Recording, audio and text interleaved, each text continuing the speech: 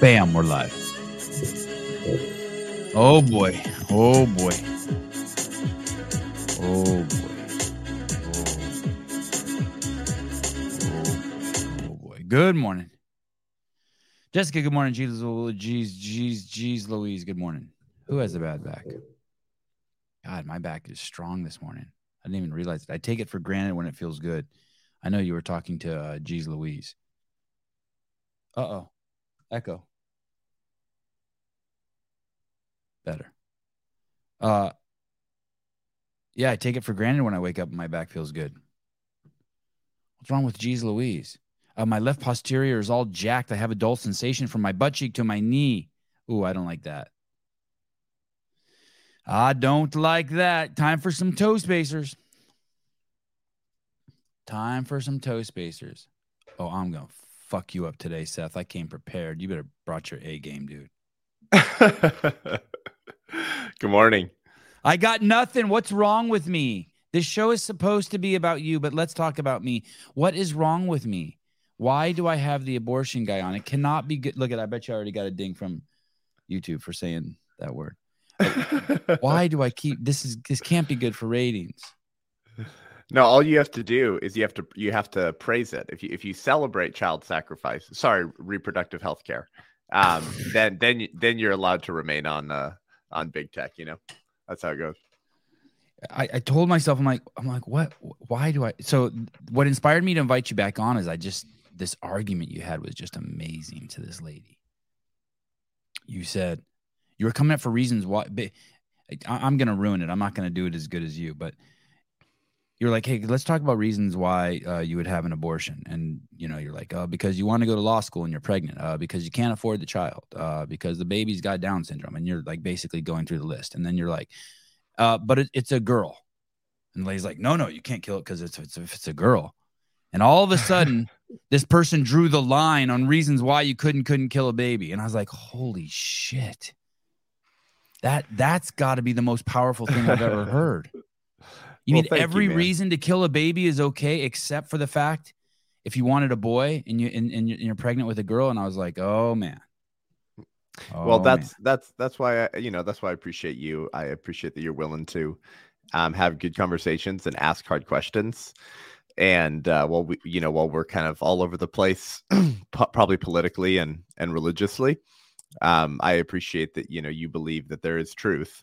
And that we can kind of know it to some extent. We actually have faculties of reason. We have a rational nature. We're not just like a lion or a tiger that just like indulges every desire we have in any moment. And we can think through and talk through these things. And I appreciate you being willing to ask those questions. But yeah, so when you start rubbing up against liberal orthodoxy, let's call it, then the as I like to say, that the liberal establishment begins to collapse in on itself, kind of like a dying star. When you start going after some of their creeds and sacraments, it's hard for the position to maintain its own integrity, is how I say it. So that's why I will ask questions that kind of poke at creeds that the leftist totalitarian worldview or the liberal establishment really loves, to try to reassert the self-evident nature of the pro-life position in the person's mind. And so, yeah, I don't know which clip you're talking about, but we had one girl I tried to find it. It's from months ago. You have so much great content on your Instagram. Well, thanks, man. But yeah, we were at one university recently, bro, and the girl was like, well, I disagree with using abortion as a form of birth control. She's like, and I said, why? And she said, well, I just think it's immoral or irresponsible. And I said, who are you to judge? The fetus has no right to her body anyways. So it wouldn't matter why the mom got an abortion. If the thing in the womb, which they call fetus, which is the Latin word for offspring or small child. So it's actually not dehumanizing to call the baby in the womb a fetus. It just means offspring and small child. If the fetus is not a person and doesn't have a right to life, which is the pro-choice position. And like I told you last time, bro, I kind of sense that you're not really fully on board with the whole abortion industry's positions. But the problem is I know how to think a little bit. I know how to think a little bit, so it's fucking with me. You know what I mean? That's right. I know But how to think a little bit. you know that that's their position. Their position is the fetus has no right to life. No, their position is not. It is sometimes wrong to kill the unborn child. Their position is that there is no situation in which it's wrong to kill the unborn child. That the mother's right to bodily autonomy always trumps the child's right to life. Right. Or that the child, if it has have a right to life, the mother's rights always trump that right. But many times pro-abortion people will just say, no, actually the fetus has zero rights whatsoever, because they'll say it's not a person, which I always say, well, that kind of makes you sound like an 1850s Democrat. But anyways, I digress. Not the first time Democrats have said an entire class of human beings weren't persons. but that is the language that they've used. They've said the preborn is not a person in the way that we use that word in the Constitution. Hillary Clinton has said this for years, that the preborn is not a person. Roe v. Wade in 1973 said the term person as used in the Constitution does not include the unborn. So if that is their position, okay, and if that is correct, like let's grant them the benefit of the doubt, then any reason you kill them is okay. Any reason you kill them is okay, because they have no rights whatsoever. They're not they are one establishing of us. that has been established legally, not right. I mean, basically in California, they're trying to make it so you could even kill the baby 1 week after it's out of the womb, and you can't question the parents on what happened to the baby. Right. So, well, like that's by the way, that's batshit crazy. But what I just said, in case anyone's wondering if that's true, that's 100% true. I think that's a Scott Wiener thing. Yeah, yeah, gosh, don't get me started on him. But yeah, no, well, Newsom last year, as you'll recall, signed, I think it was Prop 1, which codified abortion through point of birth into the California state constitution. And then they had AB 2223, which you might recall, AB 2223, which had this word in it, perinatal, which was really interesting, bro. So they were saying that, so what they were doing is they were anticipating that Roe v. Wade would get overturned. Okay. So they were acting proactively. And they had this whole Future of Abortion Council. I covered it in my podcast at the time. It's called the California Future of Abortion Council, right? Because they're preparing future. What's the future of abortion? Predicting the Roe v. Wade getting overturned. And Newsom and a bunch of abortion industry groups and leftist groups had built this like over 40 numbered list of the kind of things they wanted to do legislatively and politically in California. And so they began to implement these legislatively over the last year. And they're all coming from that California Future of Abortion Council list about a year and a half ago or more. But one of those was AB 2223. And it said that it would prevent investigations into the deaths of babies due to miscarriage, abortion, or perinatal death. Perinatal, P-E-R-I, and then natal, perinatal. And you pause, right, bro? And you go, wait, what's perinatal death?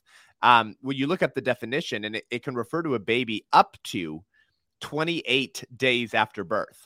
Up to 28 days after birth. So the word perinatal, like perinatal treatment for the child or something, could refer to the baby in the womb, still at a gestational age of development, or up to 28 days after birth. And so you scratch your head, bro, and you go, wait a second. Why do Democrats in California want to prevent investigations into the deaths of babies due to perinatal death when that could refer to infants already born? Right. It's like, wait, you surely Democrats, you're not saying, see, there it is. Surely you're not saying that you want to arrange a legal situation in which infants can be murdered up to 1 month old and have zero ability for the authorities to look into how and why that happened. No, you're not that crazy. Well, the conservatives, raised a huge, terror and sound over this, and they didn't take it out. They didn't take it out of the bill. So yeah, to your point, there's no limiting principle. Maybe that's not the language you use, but there's no limiting principle to the pro-abortion position. They're now kind of admitting, interestingly, bro, think about this one. They're now kind of admitting what pro-lifers have always said. What do pro-lifers say? There's no value-giving difference between the baby in the womb and the baby outside the womb that would make it okay to kill the baby in the womb. I'll say that one more time. There's no value-giving difference between children in the womb and children outside the womb that would make it okay to kill them in the womb. So there's no magical line of development in utero where you're like, well, 2 seconds before this line, it was obviously not a person. But now that they did cross this magical line, now it's a person. But now Democrats seem to be proving the pro-life principle correct. But instead of saying, well, then we should protect both children in the womb and outside the womb, they've actually flipped it. And they said, yeah, pro-lifers are right. There's actually not really any meaningful differences between babies in the womb and babies outside the womb. So let's kill them outside the womb too. And this went back to Ralph Northam in Virginia. Do you remember this in 2019 before the scamdemic?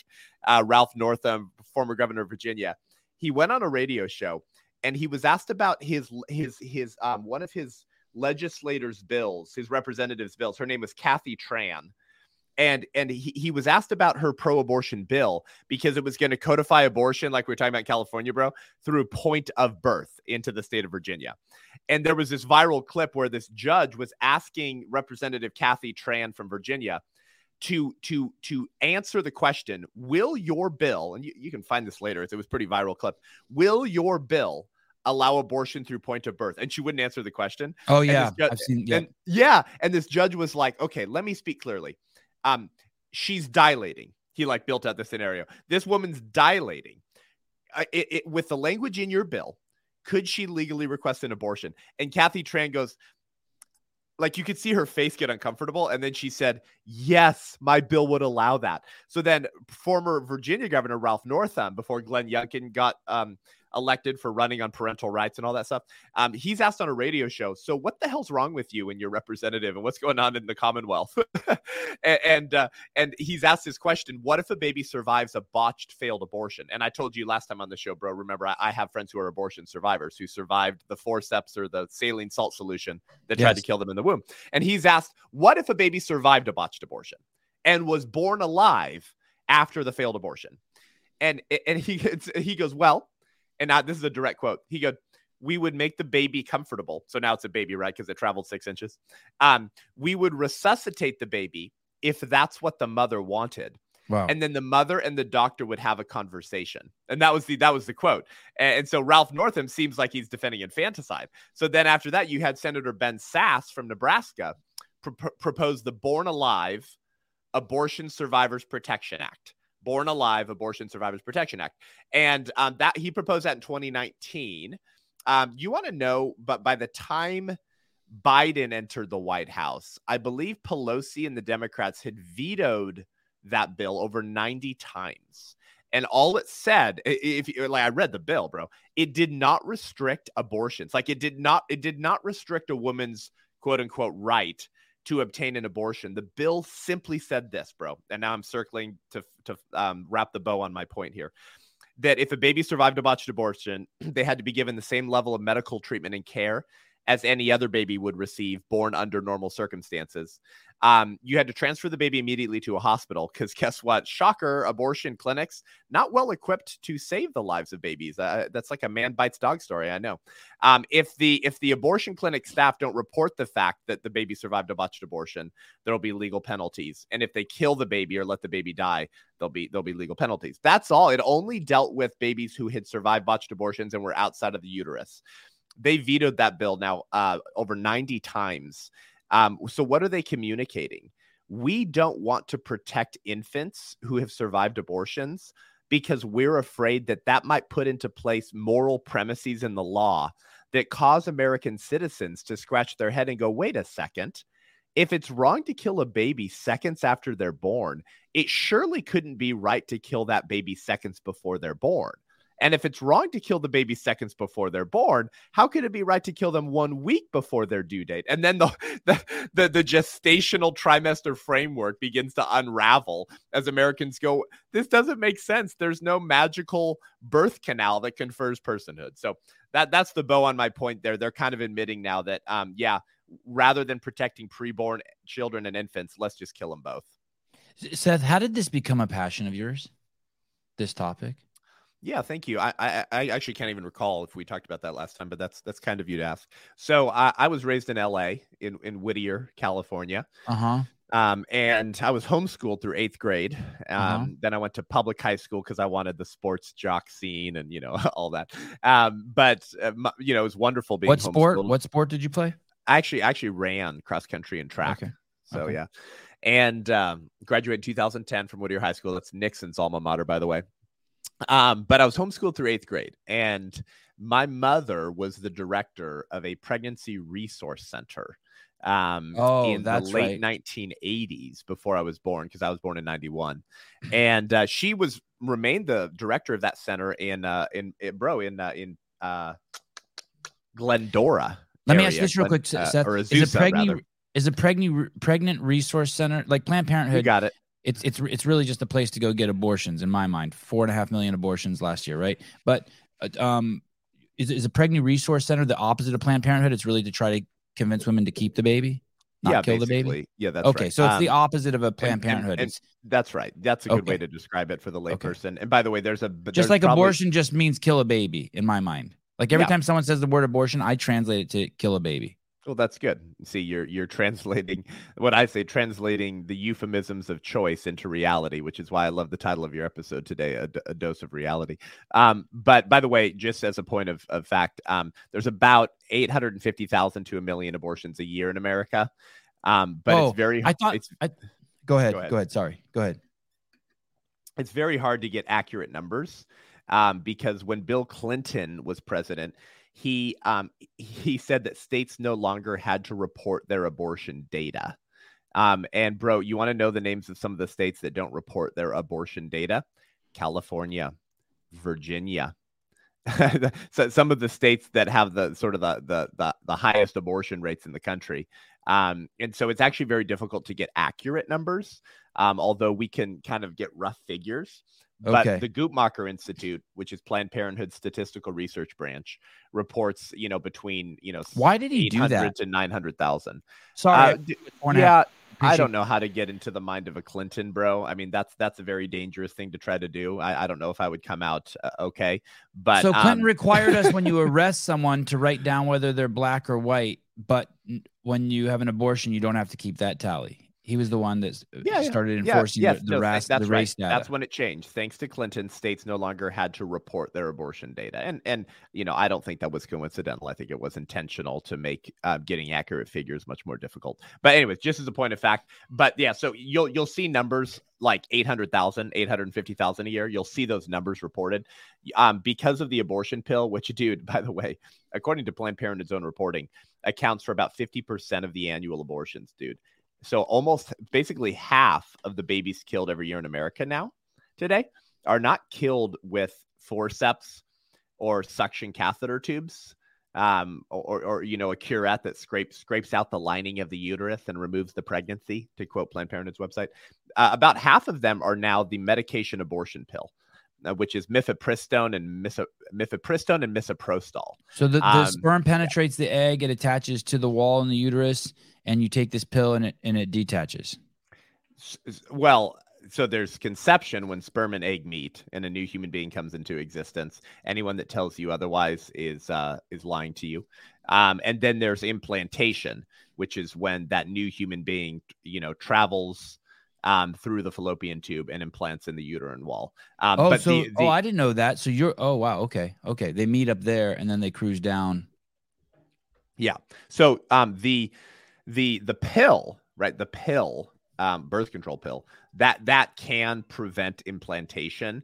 It has 3 fail safes. It's supposed to block the hormone progesterone, which makes it much more difficult to get pregnant. Secondly, it creates a mucus lining that makes the sperm harder to reach the egg.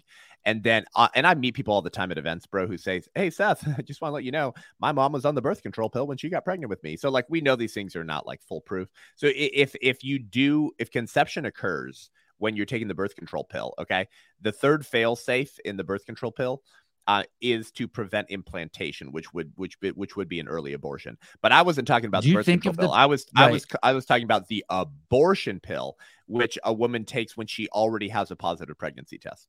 Anyway. I want to read this really quick. This is from Seth Gruber's Instagram account. It says, for those of you who can see, this is an incredible picture. It's a baby in like with two the pointer finger and I guess the thumb. Showing the size of the baby, and you can see the baby. I mean, it's got hands and eyes and shit. It says this photo was taken at the University of Minnesota by photographer Robert Wolf in 1972. That was the year I was born. It was taken during surgery for an ectopic pregnancy. No one can deny the humanity of the unborn even in these early stages. Well, someone can deny it. I don't, but anyway, we'll go on. A doctor who was present for the surgery later shared this testimony. This is crazy. Listen up. Years ago, while giving an anesthetic for a ruptured ectopic pregnancy at 2 months, that's 8 weeks, people, I was handed what I believe was the smallest living human ever seen. The embryo sac was intact and transparent. Within the sac was a tiny human male. Yeah. Swimming extremely vigorously in the amniotic fluid while attached to the wall by the umbilical cord. This tiny human was perfectly developed with long tapering fingers, feet, and toes. It was almost transparent as regards the skin, and the delicate arteries and veins were prominent to the end of the fingers. The baby was extremely alive and did not look at all like the photos and drawings of embryos which I have seen. When the sac was opened, the tiny human immediately lost its life and took on the appearance of what is accepted as the appearance of an embryo at this stage. Blunt extremities. Yep. Paul Dude, Rockwell. that's crazy. Isn't that beautiful? Swimming vigorously. Okay, so those are when you take you can take the pill at 8 weeks and detach that thing, Seth. That abortion pill. So the abortion pill, which is also known as RU486, and I'll give you a historical bomb on that in just a second. And we will get back to where your mom worked, but go on. I'll get us back on track. Yeah, okay, go on. We're chilling.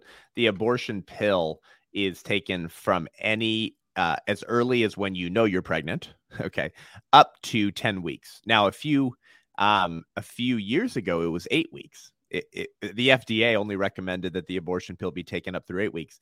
And then randomly, the science changed.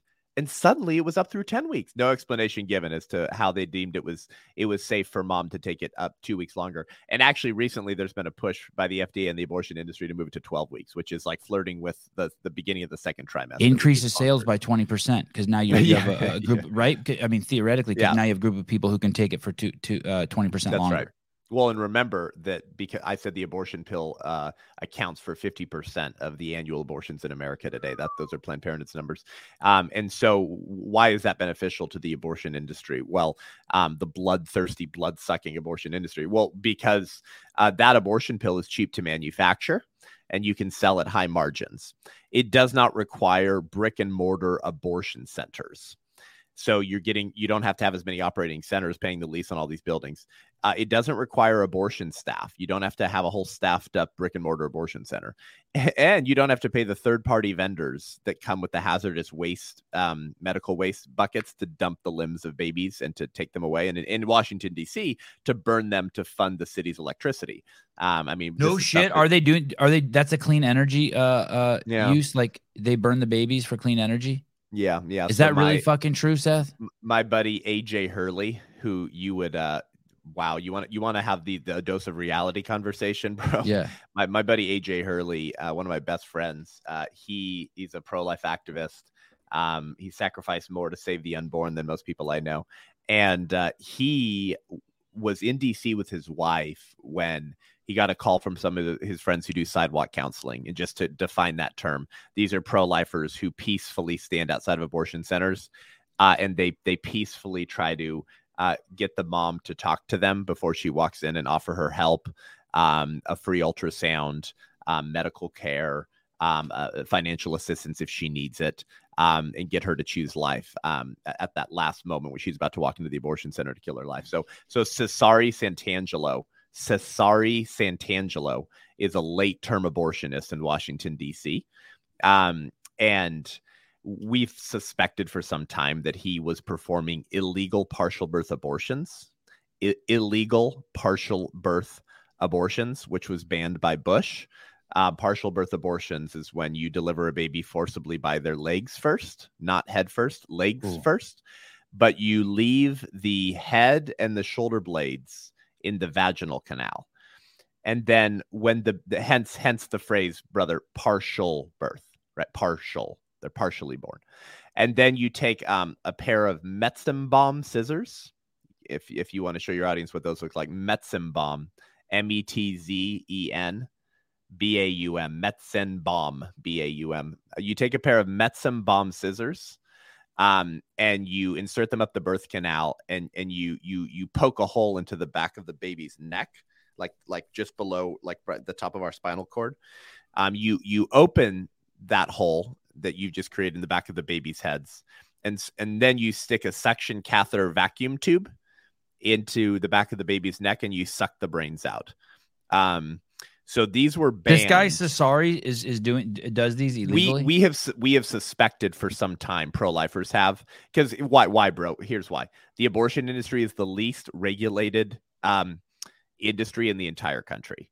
Anytime Republicans try to draft legislation to go in and audit records and be able to do investigations, the Planned Parenthood trots it off to a friendly judge and they get it blocked. So you're talking about like almost no regulation whatsoever. We've suspected for some time that Cesare Santangelo in Washington, D.C., who does late-term abortions, has been probably doing some illegal forms of, which is always weird, right? Like, you can kill the baby this way, but not this way. It's like, once again, if it's not a person, who cares how you kill them?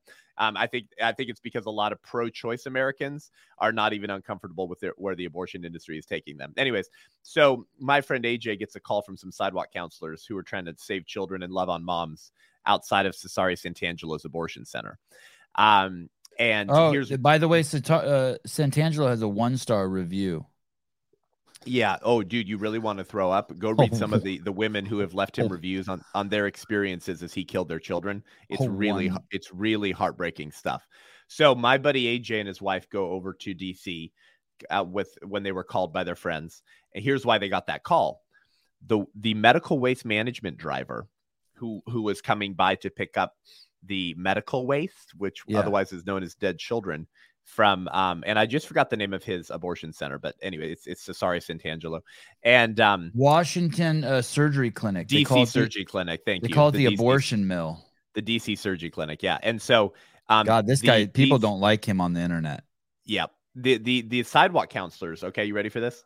Had pleaded with the medical waste management company driver to give them some of the boxes and buckets of children. He did not know what he was picking up. They asked him, "Do you know what's in there?" He just thought it was probably like gauze or like, maybe like from elective surgeries on patients who needed like a nerve helped or something. No. He didn't know that he had dead babies in there. They told him, he was horrified. And so he gave them about 105 dead babies so that the pro-lifers could give them a respectful burial. So they call my friend AJ. Did that dude get in trouble for that? They've been trying to go after some of the pro-lifers. Yeah. No, I mean the guy, the garbage man. Did he get in trouble for? I'm not sure. He probably got fired, but I don't know that side of the story. So they go to some apartment or Airbnb or something, and my buddy AJ meets these wonderful pro-life heroes who had got these mutilated children, and they open them up. And they photograph it. And this launched a movement last year called Justice for the Five, because 5 of those, out of about 115 babies, actually, I believe, 5 of them were in the third trimester. And they had. And how many months is that? Well, so 3 trimesters. So 3 months, 3 months, 3 months. Right. So that would be 12 weeks and then 24 weeks. So the third trimester would begin at the end of 24 weeks. So third trimester would be between week 25 and week 40. Does that make sense? Yeah. So you can Google this too, Justice for the Five. And so launches this movement to demand that DC Mayor Muriel Bowser do autopsies. Okay. Right. To confirm how these children were killed. Because listen, we know what we're doing, man. We've been in this movement our entire lives. Like a baby's skull should not be half collapsed in unless its brains were sucked out through a partial birth abortion. That type of abortion is illegal. But most pro-choicers are very uncomfortable with that. You know what I mean? Most pro-choicers. The whole subject is crazy uncomfortable for so many people. Yeah. When you describe a partial birth abortion, dude, like I've watched pro-choicers go, it's like, well, if you don't want to hear it, then maybe you shouldn't support the act that takes those children's lives. Anyways, so DC Mayor Muriel Bowser has refused to get the Justice Department or the police involved to do autopsies to confirm if Cesare Santangelo was breaking federal law. So like, anyways, my point is this: like, this stuff happens in America, okay? And there's never justice and there's never investigations. Why? Because abortion is the sacrament of the religion of secular progressivism or humanism. It's the linchpin upon which the liberal establishment swings. This is why when Roe v. Wade gets overturned. Why? How come? Okay, so let's get spiritual and religious. Christ says, "I must die so you can live." Abortion says, "No, baby, you must die so I can live." Can you think of something more inverted than Christianity, which says that the Creator came to earth, became fully man and fully God, died for the sins of the world, so that if you repent and believe, you will be saved? And so abortion says, actually, we're going to kill the most weak and defenseless among us so that we can live how we want.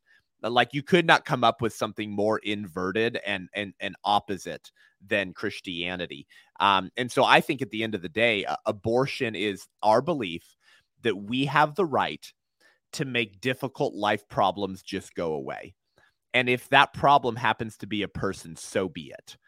Because the serpent told me in Genesis 3, I get to be like a god. What can you think of? Let me ask you this real quick, Seth. For us non-religious people, would you meet me halfway and say that this is the psychological landscape of all men? Do you know what I mean by that? Like, let's say there is no God, but still, if you were to be able to peel back and look at the programming of men, that's how it would work. Could you meet me? Well, yeah, that's good. Let me. That's put the it mechanism of how the brain works. I think I know what you're saying. So let's run with that. Here's what I would say. Remove God, and moral accountability. Mm-hmm. And we go right back to human sacrifice. I don't know how much of like your history you know, and I don't pretend to be some crazy history ninja buff. I have friends like I know nothing. It's always safe. It's always safe. You got to check out my buddy Bill Federer, who like is like a walking encyclopedia, like not just American history but world history. The guy is such a gift to America and to the church, but not the tennis player, but it's spelled the same. Bill Federer, historian. But I've had him on the show to talk about the history of human sacrifice, and basically every civilization throughout human history practiced human sacrifice at some point. Like, this is man apart from God and apart from moral accountability. Right? When you believe that you're going to stand before the Creator of the universe one day, and you're going to be judged for, as the scriptures say, for all things said and done, and every thought you've ever had, that causes you to live differently. Now, Christianity doesn't say you're saved and will go to heaven by your actions and your good works. It says that you're saved through the work that Christ did on your behalf by being fully God and fully man, and therefore innocent and perfect. Could be the only one that could die for the sins of others because he himself was innocent and had never sinned. And so now that righteousness is imputed to you if you repent and believe. But good works ought to flow and follow that faith.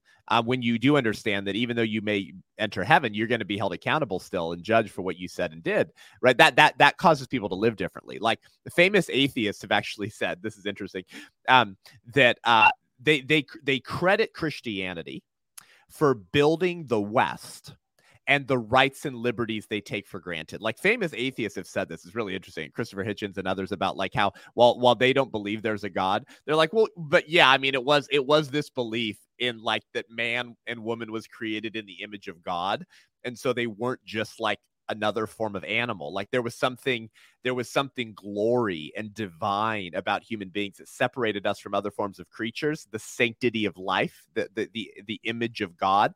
And that was the belief in Christianity that built these laws that protected children and the family. And guess what else? Women's rights. Now, I'm not talking about killing babies in the womb. I'm talking about like the right to vote, the right to not be treated as the property of your husband. Like, dude, you want to know like who changed those things? It was Christians. So like, even atheists have admitted, like, while they hate Christianity, hate it, and they don't believe there's a God, which is funny, right? When they say they hate Christianity and they don't believe God exists, it's like, God doesn't exist, and I also really hate him. It's like, what? kind of weird to hate something that you don't think exists. But we all understand that it was Christianity that built these rights and liberties, in this understanding that man and woman has dignity and sanctity because they were made by God. And so why does abortion drive the left insane? Well, I mean, it's no different than any other culture that's practiced human sacrifice, that says like, no, rather than putting aside my selfish desires and my quote unquote rights to care for the least among us, right? Because they have dignity like me. We're going to kill the least among us so that we can live as we want to. I mean, that is the equation, right? That's the point I'm making. That's the equation. So it's basically like, I'm going to choose just the worst case scenario, right? You're raped, and for some reason you don't want to have that baby because you were raped, and you don't want to have the baby of some man you didn't know who violently shoved his penis into your vagina and ejaculated into you. And so now you're going to, because you don't want to live that life with that baby, you're now going to kill the baby. Yeah, so like, I can't logically put that. I can't. As horrible as it sounds, I'm not even taking sides. I don't understand why killing the baby makes that better.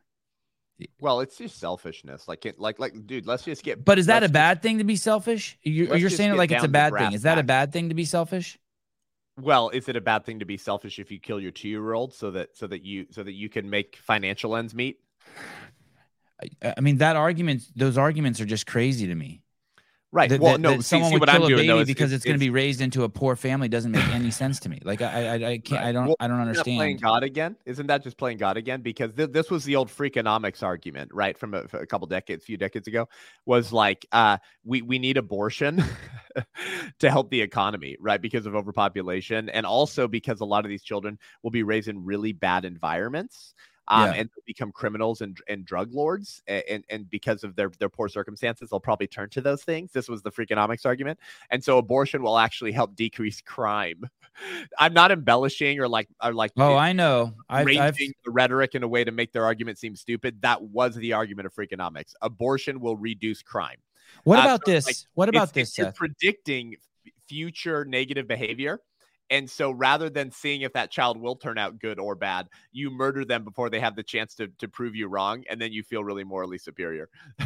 Let me pose this to you.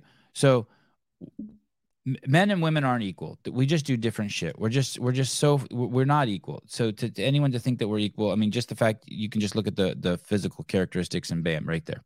Why don't we make it so that killing people is illegal? But since men and women aren't equal, there's a caveat for women being able to kill their babies while they're in the womb. So this was an argument of the sexual revolutionaries in the 60s, kind of leading up to Roe v. Wade in 1973, right? They argued that for women to be equal with men, okay, they had to have the right to abortion. I can't make that leap. I don't understand that. How does? Well, because they're not equal. They have these. Well, okay, so I guess you could say the argument the other way, real quick. You could say, hey, sure, men and women aren't equal, and actually, once women do get pregnant, you're right, you don't have the right to kill a baby. Sorry, we're just not equal. Well, so let's define our what we mean by equal. We believe that men and women are equal in dignity and rights. You understand what I mean? We have the same right to life. We have the same dignity and value in virtue of being human beings. And that dignity and value is the same and equal whether you're male or female.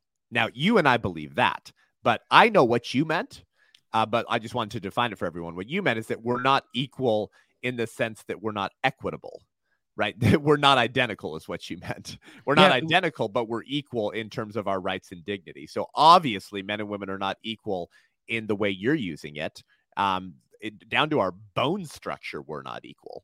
Right. What was the old comedy series years ago? Like, men are from Mars and women are from Venus. But before we tried to say that men and women were virtually the same and that gender identity is separate from sex, that sex and gender identity are separate. We used to all recognize, like, no, we're like completely different species.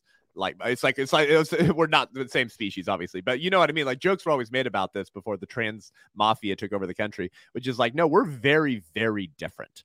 And so the argument of the sexual revolutionaries during the sexual revolution was that for women to be equal with men in the sense of identical, same rights, they need to have the right to abortion. And there were actually feminists who said, like, it was these pesky uteruses, right? Because we have these uteruses that allow us to get pregnant. And so that sounds like misogyny, by the way. Hey, why would you hate on the uterus? Well, exactly. Isn't that a great question? Why is there a hatred for the unique differentiators between women and men? That's a great question, because you and I sense, bro, kind of delight in those differences. Now, I delight in them because they were actually given to us by God, and there was intentionality behind that, because it wasn't a random accident. And cosmic sludge wasn't banging around in the universe, and then suddenly human beings existed. And I just came from a monkey. Like, I don't believe that. That's why I celebrate in those differences, because they were intentionally designed to be different. How beautiful. And so I love the differences between men and women, and I believe that we're complementary. I don't believe that any two will do. Do you remember that saying in the gay rights movement? Any two will do. Love is love. What was the argument? That two dads are just as are no different in how they raise their children than two moms, and are no different in how they raise their children between a mom and a dad. Dude, I'm sorry, excuse my French, but that's bullshit. Of course, that's bullshit. I'm a dad of 3 children. Like, without even passing judgment. Like, fine if you have 2 dads or 2 moms, but it's not having a mom and a dad. And having a mom and a dad is the best way to do it. Well, dude, go read Obama's Father's Day message from 2008. He sounds like a conservative. Like, Obama's Father's Day message from 2008 today would be mocked and reviled by CNN, and Obama would be thrown out into utter darkness where there's weeping and gnashing of teeth. Like, he's celebrating the uniqueness of fathers and the irreplaceable nature of fathers, which is, you're not allowed to do that in leftism today. And by the way, you're not a leftist, dude, because if you were, you couldn't be saying the things you're saying. Like, leftists literally say any two will do. Love is love. Children raised by 2 fathers or 2 mothers are fair just as well across every sociological and physiological category as children raised by a mother and a father. It's no different. What would you rather have? If you had to choose, would you rather have 2 mothers or 2 fathers? False equivalency. Yeah. I wouldn't choose. But the reason I said come on, Seth. 2 mothers or 2 fathers? What would you choose? The reason I said that, right? I'm gonna choose 2 mothers. I'm gonna choose 2 mothers because of what you said. Yeah. Your question earlier was why would there be a hatred for the uniqueness of a uterus? Which I said was a really fascinating question. I was really fascinated and excited that you asked that. I believe it's a hatred of the natural order and the natural obligations that flow out of the natural world. So what do I mean by that? Can we control that we have male chromosomes and a penis? No, we can't control that. Can the woman control that she has female chromosomes and a uterus? No. Now, we didn't pick our gender or our genitalia. Our sex. Same thing. And so because of our unique differentiators, there are certain roles and obligations that flow out of those differences. Right. So you can only have, and that's gender. That's what I call gender, by the way. Those roles that flow out I would call gender. That's fine. And the dong and the vagina I would call sex. I understand. Okay. You can only have a baby woman because you're the only one with a uterus. Then anyone who has 2 brain cells left to rub together will admit that mothers have certain maternal instincts that come more naturally than the kind of instincts that naturally arise in a man. So what am I doing? I'm saying that there are certain biological realities, and from those biological realities that arise out of the natural world, there are actually moral obligations that flow from biology. And so if that is the case, this is my belief, that, and I think it's the right one, obviously, that when things are so intentionally different between man and woman, it begs the question, why? Who made it this way? Why are we different in this way? Which naturally leads you back to Christianity and to the Creator. I think that the cultural war of transgenderism and abortion in particular is man and woman's attempt to obliterate any distinctions between the sexes.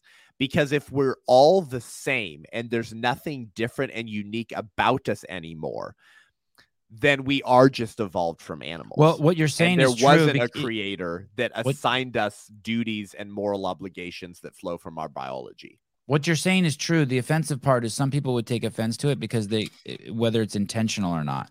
But it's true. It's like I have feet and I'm going to kill bugs. Well, that's not my intention, but that's what my feet do. So what you're saying about transgenderism is 100% true. And the reason why people get offended is that they think, well, is it intentional that they're trying to do that? It doesn't matter. It doesn't matter. Let me ask you this. Do you accept the premise that one man could be attracted to another man and not be attracted to women?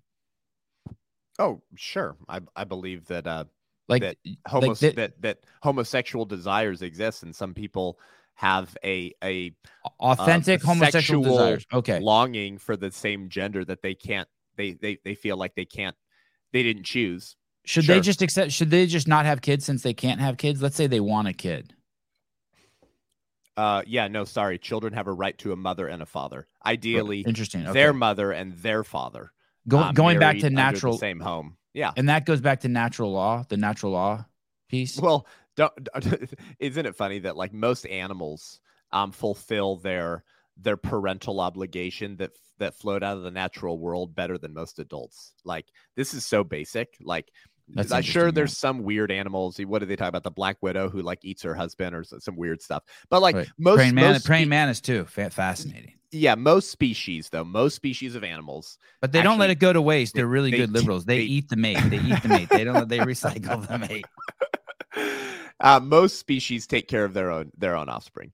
And there's like actual like parent time with both parents in the species. You see this with bear cubs and wolves and stuff like this. I'm just saying, I'm not a Darwinist, obviously, but I'm just saying, like, it's kind of sick that like many animals are better at understanding parental obligations that flow out of the natural world. Those dumb fuckers do it better than us, is what you're saying. They're morons. They're dumb. They're animals. They throw feces, and yet they have a higher level of obligation to their children than we do. So it's crazy. It didn't used to be that way with no-fault divorce laws and with the declining of Western civilization and Christianity in the West. Now about half of the children probably born.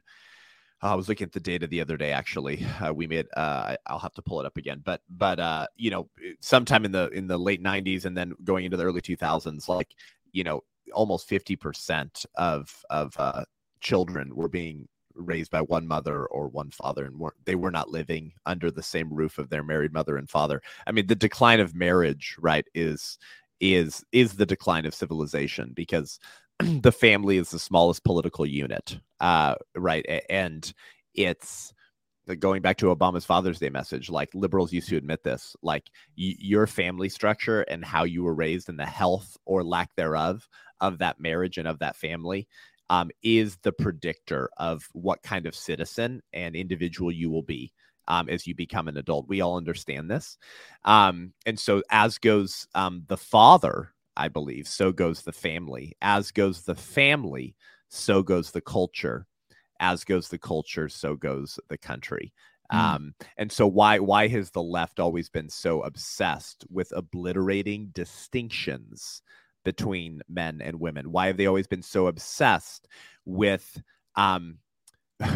with separating children from their parents and educating their children into kooky ideologies? Like, dude, the weird pornographic sex ed, just to give an example, right? You see all those moms and dads speaking at school board meetings over the last 2.5 years, like all around the country. Why? Because they were pissed off about critical race theory and the kooky pornographic sex ed. Those were the two things that brought all these moms and dads to school board meetings. Like really lewd pornographic stuff. Like, dude, sometimes like actual drawings of stuff. Did you know in some of the teen talk and the comprehensive sexuality education curriculum, I studied this up really closely. Did you know that they have anal sex in the abstinence section?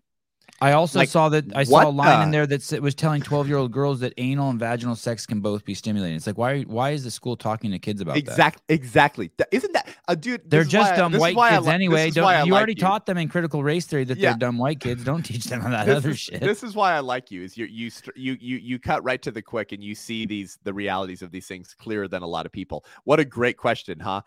Dude, why are you teaching them about sex stuff, kooky, weird sex stuff? Exactly. Because if you can incite children to a sexual frenzy, and ruin the innocence of children, they'll be easier to control. It's a breakdown of the family, and we all know it's not healthy for you to be running around doing experimental, sex stuff as a kid. So that causes chaos, doesn't it? And it hurts children and it breaks down the family. Once again, the family, like what is it about their attack on parental rights? Right. What did all the libs say over the last 2 years? That we heard this so many times that parents don't know what's best. That the public education system, this is our job, and we know what your children need to learn.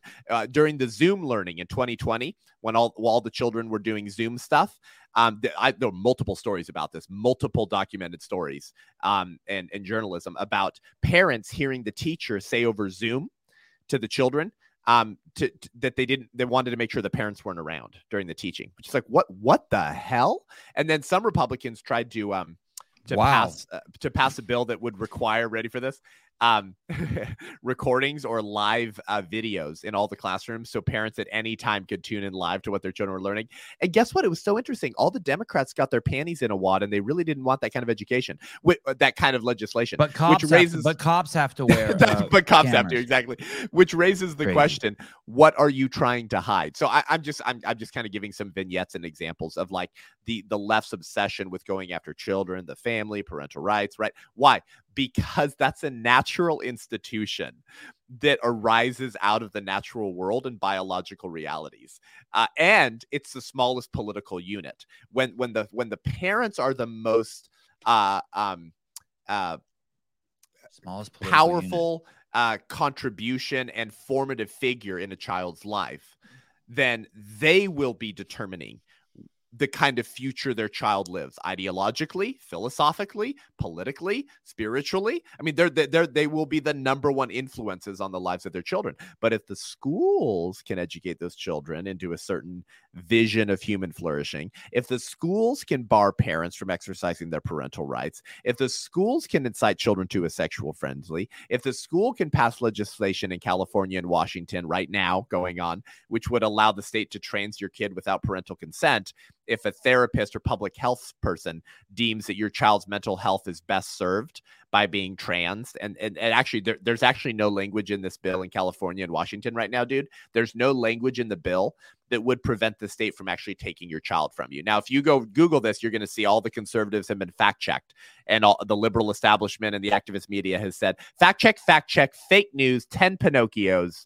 No, the legislation does not allow us to take your children from you. We would never do that. Like, how many times do these people have to lie to us, right? A friend of mine in Washington State already had their kid. One kid pulled. They have four kids, and 3 of them were already pulled out because of something one of the kids said. All 3 kids were pulled out, and Child Protective Services was called already on that. Yeah, and another one of my a friend of a friend in the state of Idaho, someone you probably know, someone who's a little bit famous.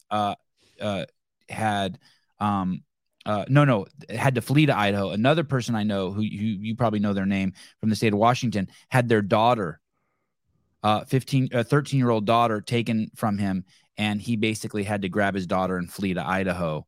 And then at 15 years old, she's like, "Thank God you grabbed me, because I was going down that path of." I remember that story. Yeah, it's fucking nuts. And now the daughter is like so happy the dad grabbed her and got her out of that. Yeah, this shit's happening. Anyone, by the way, I talked to one of my friends the other day. I'm like, "You're crazy to have your kids in school in California." And they're like, "Oh, they're too busy. It'll never happen." But this is how it's going to happen, people. Yeah. Your kid's going to be in school. They're going to be like, hey, Billy, have you ever thought, that's a cool outfit you're wearing? And he's going to be like, yeah, I wanted to wear a dress today. It's my sister's. And like, oh, you wanted to wear a dress? Why didn't you wear a dress? And Billy's going to say, because my mom told me I couldn't because I'm a boy. And the teacher's going to call Child Protective Services right there. And fucking Billy's going to get taken from you. And he's going to get put into a foster home within 3 days. And they're going to start talking to him. And from that point, and do not think that's not going to happen. One of my other friends in Berkeley had his kid already suspended from school, an 8-year-old boy, for using the wrong pronoun. 8 years old, suspended from school. You guys, don't think it's not going to happen to your fucking kid. Yeah. And by the way, it can happen to my kids. I live in California too, even though my kids aren't in school. That's right, you do. Someone could say something stupid at the beach, and next thing I know, someone can just make it up. Someone can just call Child Protective Services and be like, hey, Sevon's not letting his boys be girls. I'm fucked. Yep, that's right. And there was another kid recently who was expelled because he refused to. This is elementary school too, by the way, or maybe junior high, but he wasn't a high school student. And this story is going viral right now, so I'm sure you've heard of it or you'll see it. And anyway, he was either expelled or put on leave or whatever, like he couldn't come back for a few days because he refused to take off a shirt that simply said there are only 2 genders. Oh, yeah. It's like crazy. Yeah. So, like, I'm glad you recognize that. I'm really glad to hear that because, I guess you're grounded enough in history to understand that that's not impossible. And it's actually quite likely if good people don't stand up against this stuff. But here's an interesting thought to kind of bring the circle back to abortion. All of the craziness, some of the things we just touched on that you and I are in agreement in our hatred of, okay? All of the people behind all of those things. So all of the people behind pushing, defending, and funding all of the stuff that we just found shared hatred over, they're all pro-abortion. And so it's an interesting question, right, to ask yourself, why are these people always all on the same team? Why is the liberal establishment always ideologically aligned on all of their core sacraments or tenets or creeds? Transing the kids, killing the kids in the womb, thinking that melanated people are dumber than white people. Yes, exactly. Right. They all agree on that. What did Ibram X. Kendi say in his book, How to Be an Anti-Racist? He said that the solution to discrimination in the past is discrimination in the future. And he said black people can't be racist because bigotry or discrimination is racism plus power, not just racism itself. And so because black people haven't had power, he argues, then they can't be racist, even if they hate white people, because bigotry is racism plus power. It takes a PhD to educate yourself into this kind of stupidity.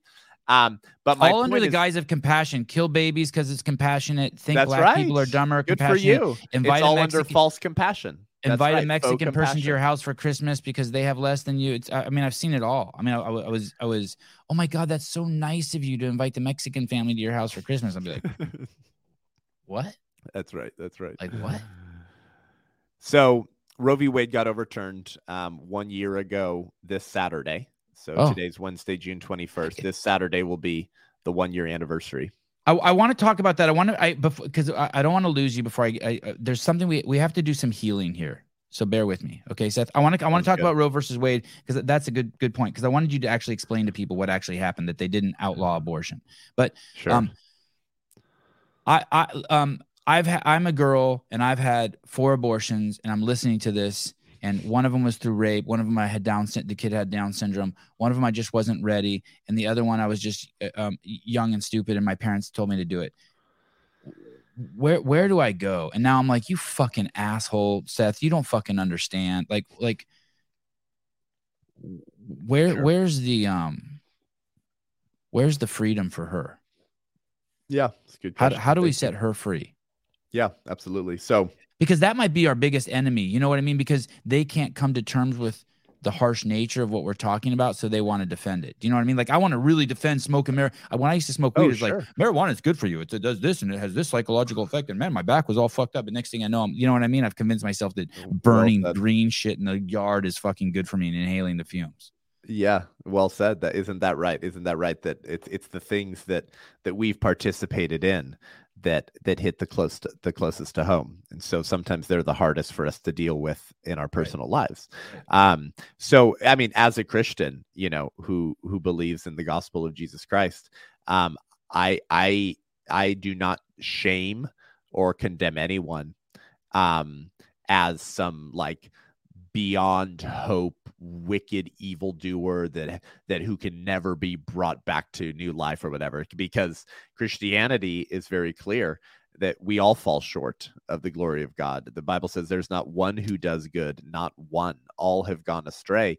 And some of the heroes in the Bible are like people like King David, who was called a man after God's own heart. He was one of the most righteous, upright kings of Israel.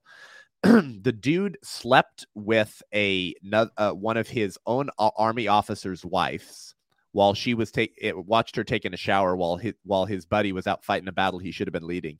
Sleeps with his buddy's wife, Bathsheba, impregnates her, and then murders her husband, so that he doesn't find out what he did. And he's called a man after God's own heart and one of the most righteous. He's in the Hall of Faith in the New Testament, like the Hall of Faith, the faith figures of the Old Testament. And you go, whoa, wow. All right. Well, if there's hope for him and there's forgiveness for him, I mean, some of the biggest heroes in Scripture were complete moral degenerates, and yet they would repent and they would turn back to the Lord and they would ask for forgiveness and they would live upright lives. And so, listen, if you're a young woman or a man who's paid for, pressured an abortion, paid for it, stood by and did nothing, or you just wanted to fit into your prom dress, or you wanted to climb the corporate ladder, whatever reason someone got an abortion, because I understand there's different motivations and reasons. But the get end an abortion result, to fit in your prom dress, and that I'm sure that's fucking happened. That's fucking crazy. Yeah. But the end amazing. result, regardless of the reason, right, is that an innocent human being was killed. Right. I'm not discounting, woman who's listening. I'm not discounting the maybe a relational and psychological complexity of that decision.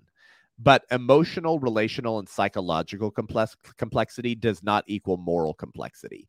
The relational crap that you had going on at the time means nothing to the child who was killed. They were still killed. That's an innocent human being whose life was taken and snuffed out. But regardless of the reason you chose the abortion, the end result was the same. But listen, if there was grace for King David, if there's grace for me, there's grace for you. I don't believe that all sin is equal, because nobody believes that killing your sibling is the same as stealing a pencil from Staples.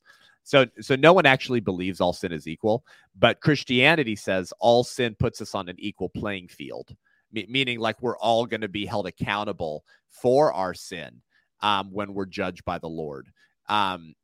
Even though not every choice of sin is necessarily morally equal. So yes, killing a little baby is a particularly heinous type of evil. But, one of the greatest evangelists in all of Christianity, the Apostle Paul, used to murder Christians when he was named Saul, still in the New Testament. He murdered Christians and hunted them down and tried to destroy the church. Then Jesus met him on a road when he was riding a donkey, blinded him, and told him to stop persecuting his church. And he became the Apostle Paul, who wrote over half of the New Testament. He literally murdered innocent Christians. So I mean, far be it from me to cast judgment on those who have killed their babies. How about their judgment of themselves? How did they free themselves from the judgment of themselves? Aren't we our most vicious critic, right? Right. Many of us have been forgiven by family members in our life for maybe ways that we've hurt our family members, and yet we can't forgive ourselves still. This is why Christianity is really the only religion. It's why it's such a different religion than any other religion. It says that the very divine logic of the universe, who breathed out stars and created human beings, made you, as the peak and pinnacle of his creation, more valuable than any other form of life he had made. And he proved that when he took on human flesh. The God-man becomes fully God and fully man, steps into human flesh as a perfect human being who had never sinned, and then takes the punishment that we should have endured for our heinous sin against the Creator, against the Lord. And so now forgiveness is available to all who repent and believe. What if you're not a Christian? There's no. Do you have any way of they can forgive themselves or accept their behaviors? I mean, no, because if Christianity is true, it is of ultimate concern. If it's not true, it should be mocked and reviled. Right, like this is what C.S. Oh, Lewis I don't know. said. I don't know about that. I don't know about that. I'm not sure if it's true. I don't think it's true. But I don't think it should be mocked and reviled. I go back to what you said in the beginning of the show. I think it's been vital. Like I want to be surrounded by Christians. I think it's vital to the success of civilization. That's well said. But if it's not true, then we've believed a lie, and we're to be pitied and mocked for believing such a stupid thing. You know that the God became human. And that he died and then he rose again 3 days later. If that didn't happen, we've been living a lie and a total myth. And it means that the heaven we thought we would receive, the forgiveness we thought we were given, when we stand before God on Judgment Day, was also all a myth and a lie, and it's not real, and we're going to hell forever. And the forgiveness that you thought that you had from your sin, it didn't exist. So if Christianity's false, we've been living a lie. If it's true, then it's of ultimate concern. And so I don't know how to. You think if a woman's had an abortion, Seth, or a man encouraged a woman to get an abortion or anything like that, since that's the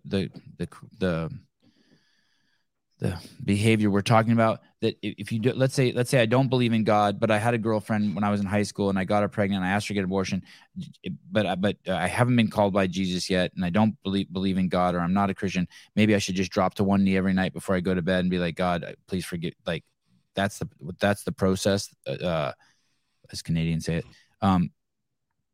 God, please forgive me for or lead me out of this this guilt that I have.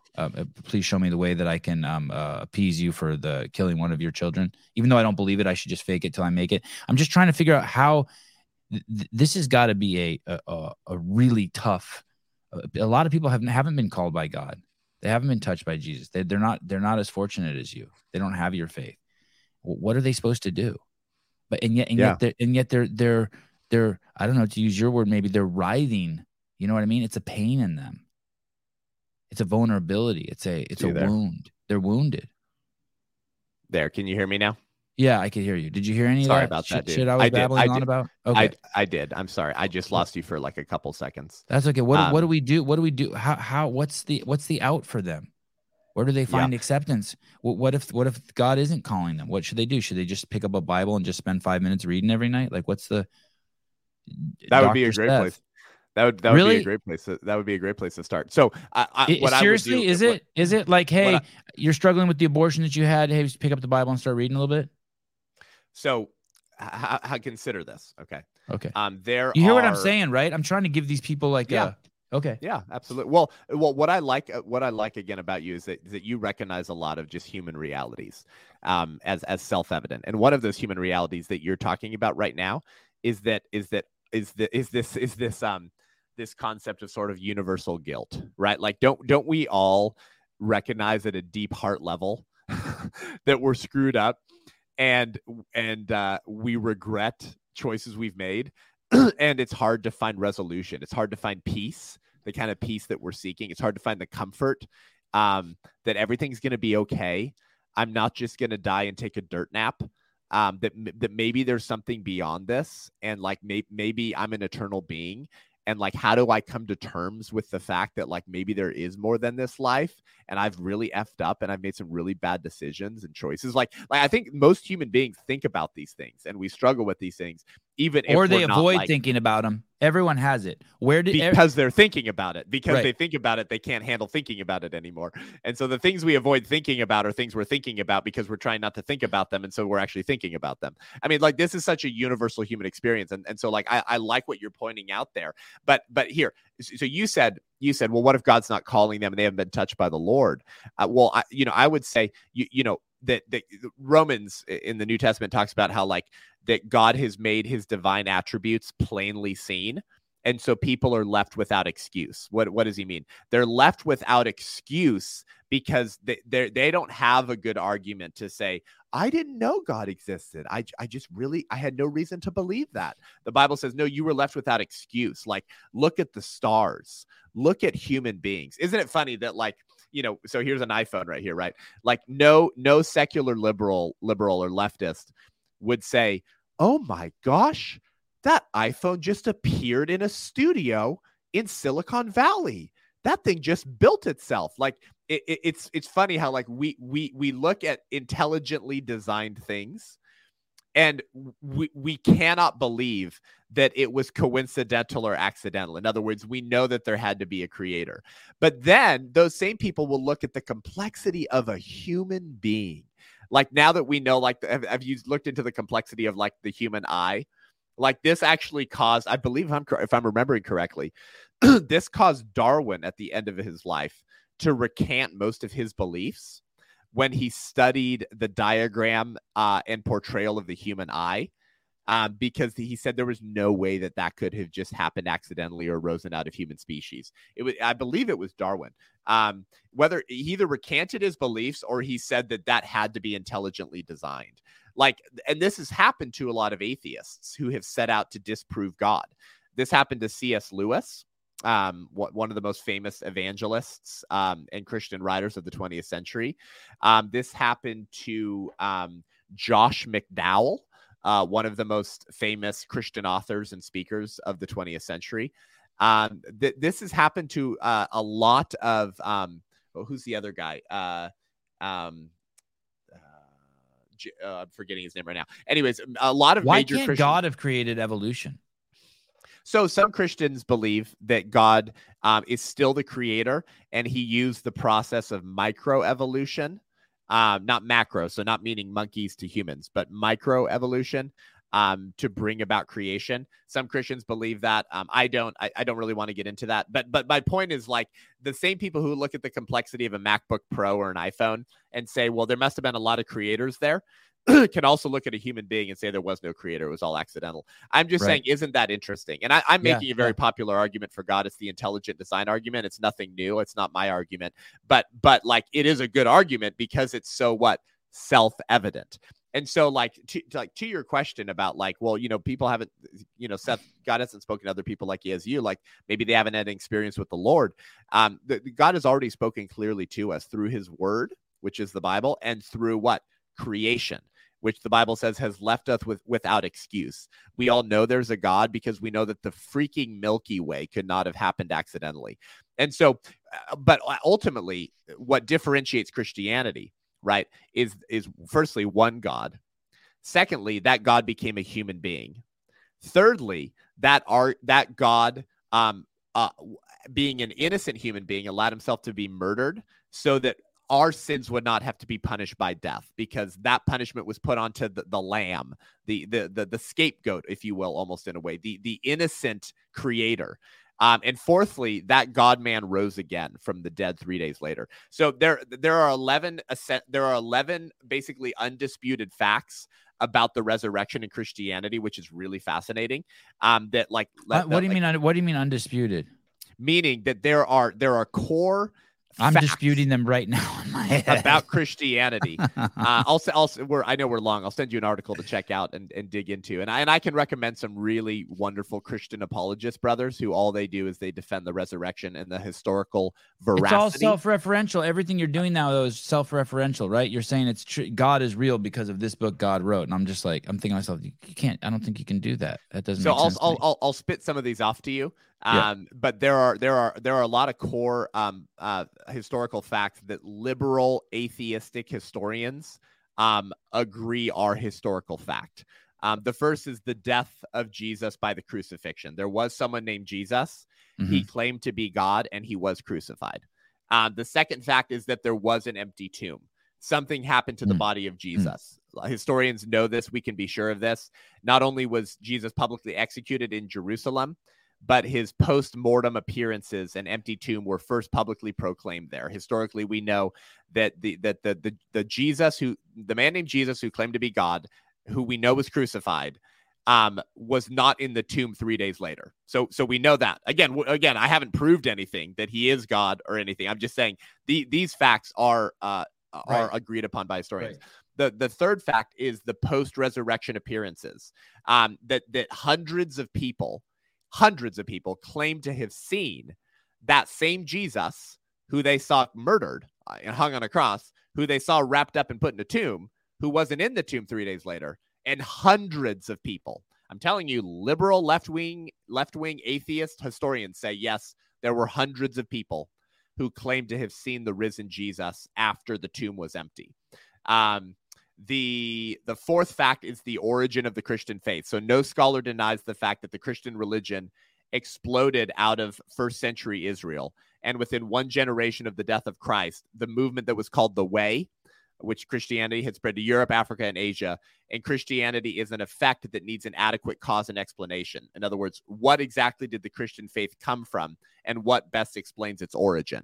And the best explanation for the origin of Christianity is the resurrection of Jesus. The man who claimed to be God and then died, and he told people he'd rise again, and then he actually rose again. Anyways, my point is this: if there are good reasons to believe that's true, and if it's a good chance that that's true, that changes everything, right? Like if I told you, dude, that sure as fuck does change everything. I agree with that. Yeah, if I told you I was gonna be murdered, and then I was like, and then 3 days later, I'm just gonna like resurrect myself. And you'd probably mock me and laugh at me. Of course, we all would to someone. And then if I did it, you'd probably bow and kiss my feet. Right. Like what the bleep? Right. So, and if you ever want to dive down into those conversations, which I think you should, I can recommend some great brothers who've built their entire career in ministry and calling on defending the historical veracity of the resurrection and the rational reasons to believe in the monotheistic Christian God. But all of that means nothing if we're still in our sins. Like if we're still doomed to hell, then what's the point of Christianity? But Christianity says you're loved. I created you, says God. I have a purpose for your life. I came and died so that your sinful, disgusting choices would not have to be judged. And some people think God is like me. He's mean because he judges sin. Nobody lives like that. Like if someone murdered your son, like we would want justice. You know, like if someone murdered my son at a park, like I would expect the court to carry out justice. Why should it be any different in the eternal? Why do we think that our sin against God is somehow less significant than our sin against one another? And so Christianity says, like, God says, I actually took that punishment for you. Now, if you repent of your sins and humble yourselves and believe in me and follow me, fulfill my plan for your life, you're going to be saved and be in heaven with me in glory forever. That's the hope and the message of Christianity, that we will rise again with the Lord. If we repent and believe, we'll be given new bodies, perfect bodies. There will be no more shedding of tears, no more blood, no more pain, the way that God originally intended the world to create. And so I can't offer someone hope beyond what I believe is the truth of Christianity, because you can turn to any psychology you want. You can turn to any therapist that you want, but I believe at the end of the day, it's just psychobabble and psychological self-talk. You're trying to make yourself feel good for a future horror that you're afraid might be real, which is that you'll just return to dirt or burn in hell. That's a horrifying reality to think about. And Christianity says, yeah, that is all true, but you're spared from all of that if you repent and believe and follow me. That's new life. That's hope. That's true freedom. You said earlier, how do I offer women freedom from this? That's the true freedom that you can have. And that's not reserved for just a few human beings. That's plainly open to everyone, because God created every human being in his image and has a purpose and plan for their life. So, and by the way, that beauty and plan began at the moment of conception. And so now we've created the circle. Jesus proved that because he entered human history as a fetus in the womb of Mary, to really communicate how significant and beautiful human life is. Good thing he wasn't aborted. We're not just monkeys. That's right. I talk about that a lot, by the way, when I preach in churches. So, would Seth be willing to do a live call-in show where people can just call in? Dude, he thrives in that. Yeah, anytime. Hey, this is outside of the whole abortion thing. If you just want to see just a wonderful mind work, go to his Instagram account and just watch how he answers questions. He he does not get caught up. It's fascinating. One of the questions that I saw recently that was fascinating. Well, first of all, we started the show by saying you led that lady down that path of saying, well, what are the reasons to kill a baby? And she was agreeing. And then you're like, well, what if it's a girl? Can you kill it just because it's a girl? And all of a sudden she had a problem with it. And what he does is he helps expose people's own lies in their head, their own inability to think. And so there's another lady at UC Berkeley who's talking to him saying, hey, who are you to fucking make a decision on what's right for a woman and what's not right for a woman? And he said, hey, I was a baby. I was in a womb. I get a vote too. Right. And I'd never heard that before. I was like, holy shit. There it is. There's Seth thinking clearly again. He's saying to you, you think it's just about women? Well, I was a baby and I could have been murdered. I'm on the other end of it. I was also, I lived in a womb. Sunil Motwani, is the morning after pill considered murder? So the morning after pill is that the Plan B thing? Yes, thank you. God, I'm glad I'm old. The same Plan B is the same thing as the morning after pill. So that could cause an early abortion. Here's the very short answer. A conception can occur within 24 hours, 12 to 24 hours of sex. And so you don't know that, of course, though, right? You don't know that conception has occurred when it occurs. And so if we believe that all human beings are equal in dignity, value, and a right to life, simply because they're humans, not because of their degree of development or their functions or capacities, because those all change and come in varying degrees, but simply because we're humans, then we have to protect the lives of all innocent human beings from the moment they become human. And the science is very clear. You become human at the moment of conception.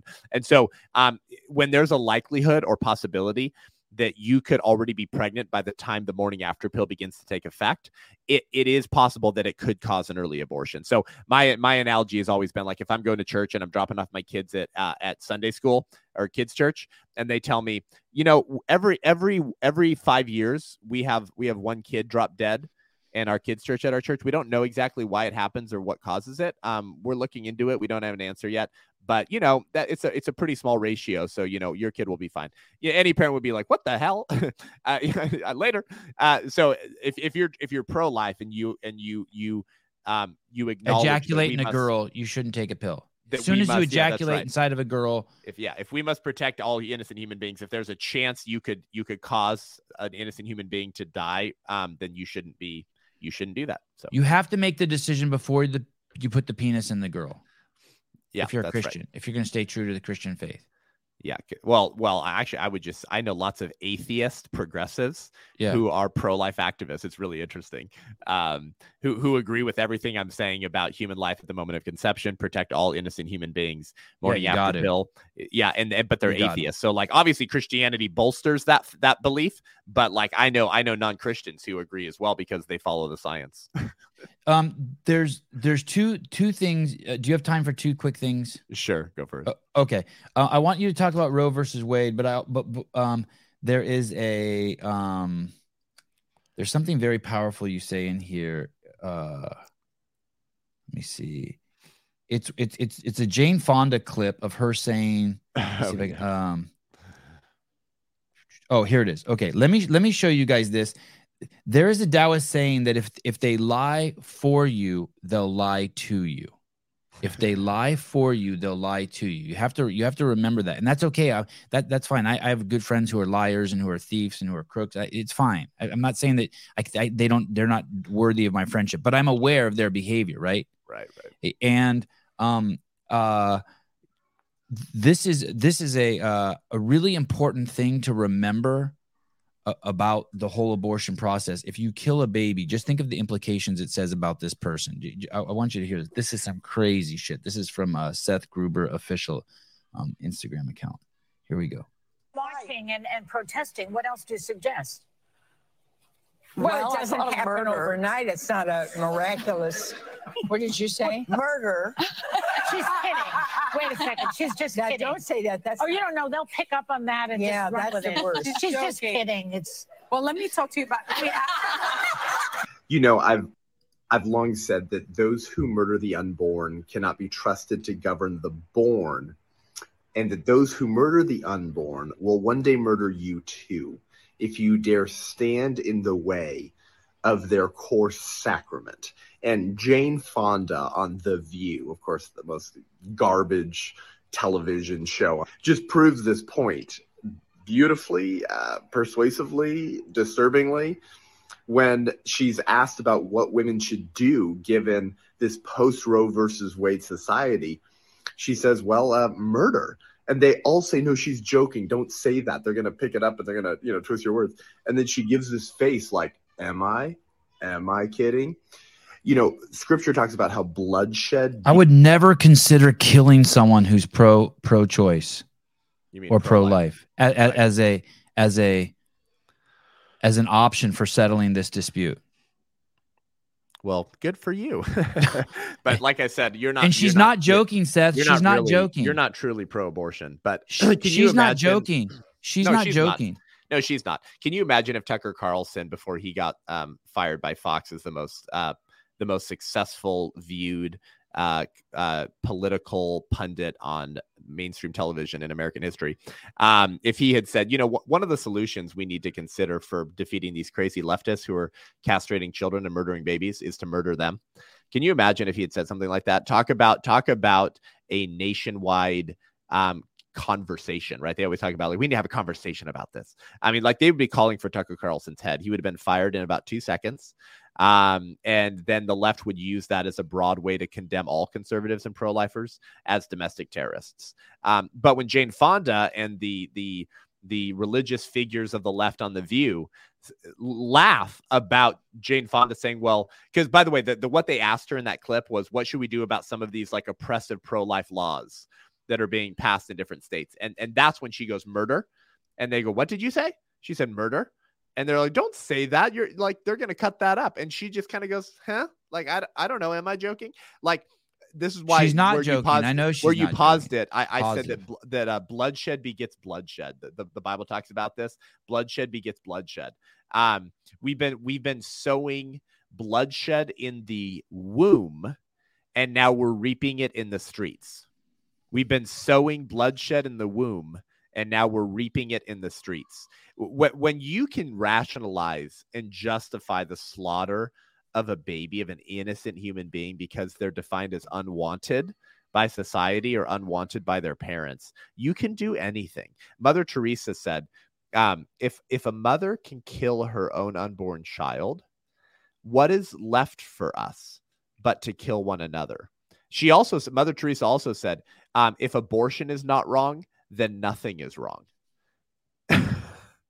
So yes, the people who can rationalize this as reproductive justice, that's their new one, right? It's reproductive justice. The changing of words and the lies, calling it healthcare. It's like, it has nothing to do with healthcare. It's like saying, I don't want my kids talked to about my 6-year-old talked to about transgenderism, and all of a sudden I'm transphobic. It's like, that's right. That's right. They're saying that the right is passing 500 transphobic laws. I started digging into the laws. None of them are transphobic. Not a single one. Well, that means you're afraid of people who identify as transgender. Like they don't even use these words for what they mean anymore. Like, what do they call people who are opposed to gay marriage and children being legally allowed to be two gay dudes being allowed to get a kid? They call us homophobic. I'm not afraid of gay people. Right. What do you do? I just think children have a right to their mother and their father, or a mother and a father. Right. They could word it as you're pro-child. Yeah, so they redefine everything, but maybe we'll wrap up with this. This is nothing new. Okay. This gradual dehumanization of political opponents or dissidents, those who dare stand against liberal orthodoxy or the liberal regime. Martin Niemöller, who was part of Bonhoeffer's Confessing Church in Germany, right? So these were the pastors who mobilized against Hitler. And Bonhoeffer, by the way, Dietrich Bonhoeffer, story that you should learn. He was hung naked, murdered by the Nazis in April of 1945 because he was involved in a failed assassination attempt on Hitler. So him and others, the Valkyrie plot, they tried to murder Hitler. They failed. Bonhoeffer was charged for knowing about and being involved in the plot. And he was murdered. They hung him naked, huh? They hung him naked on April 9th, 1945 at Flossenburg prison.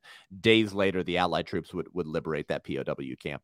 Bonhoeffer is one of my personal heroes and one of the heroes of the 20th century and during the Third Reich and the Nazi regime. Well, one of his friends, Martin Niemöller, another pastor, Martin Niemöller. And you're going to know this quote probably I'm about to say, but you might not know that it was attributed to him. Martin Niemöller, he woke up too late. In other words, he was one of these parents now who kind of defends the gay stuff and the trans stuff and the abortion stuff. And and they go, hey, live and let live, right? Live and let live, tolerance, let each person kind of live their own truth. Martin Niemöller was like that for a little bit in Germany. He wasn't fully aware or awakened to the threat that Hitler represented. And he kind of wanted to work with the Third Reich. And he actually had a meeting with Hitler and others. Maybe the Jews are a little dirty. Maybe the Jews are a little dirty. Yeah, let's give them their own section of the town. Yeah, Martin Niemöller, he kind of gave some ground to some of the anti-Semitism a little bit. And then he woke up. He woke up and he realized, and he joined Bonhoeffer's Confessing Church, but it was too late. By the time he woke up, it was too late. He spent some time in a concentration camp. He survived the war, okay? And later, after the war, he famously penned these words. First, they came for the socialists, and I did not speak up because I was not a socialist. Then they came for the trade unionists, and I did not speak up because I was not a trade unionist. Then they came for the Jews, and I did not speak up because I was not a Jew. And then they came for me, and there was no one left to speak up for me. I told you earlier I was going to give you a truth bomb about the abortion pill and RU486.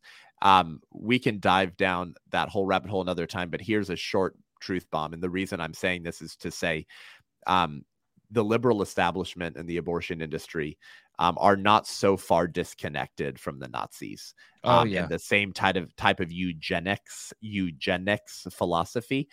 The abortion pill, RU486, okay, RU486. The RU stands for Roussel Uclaf.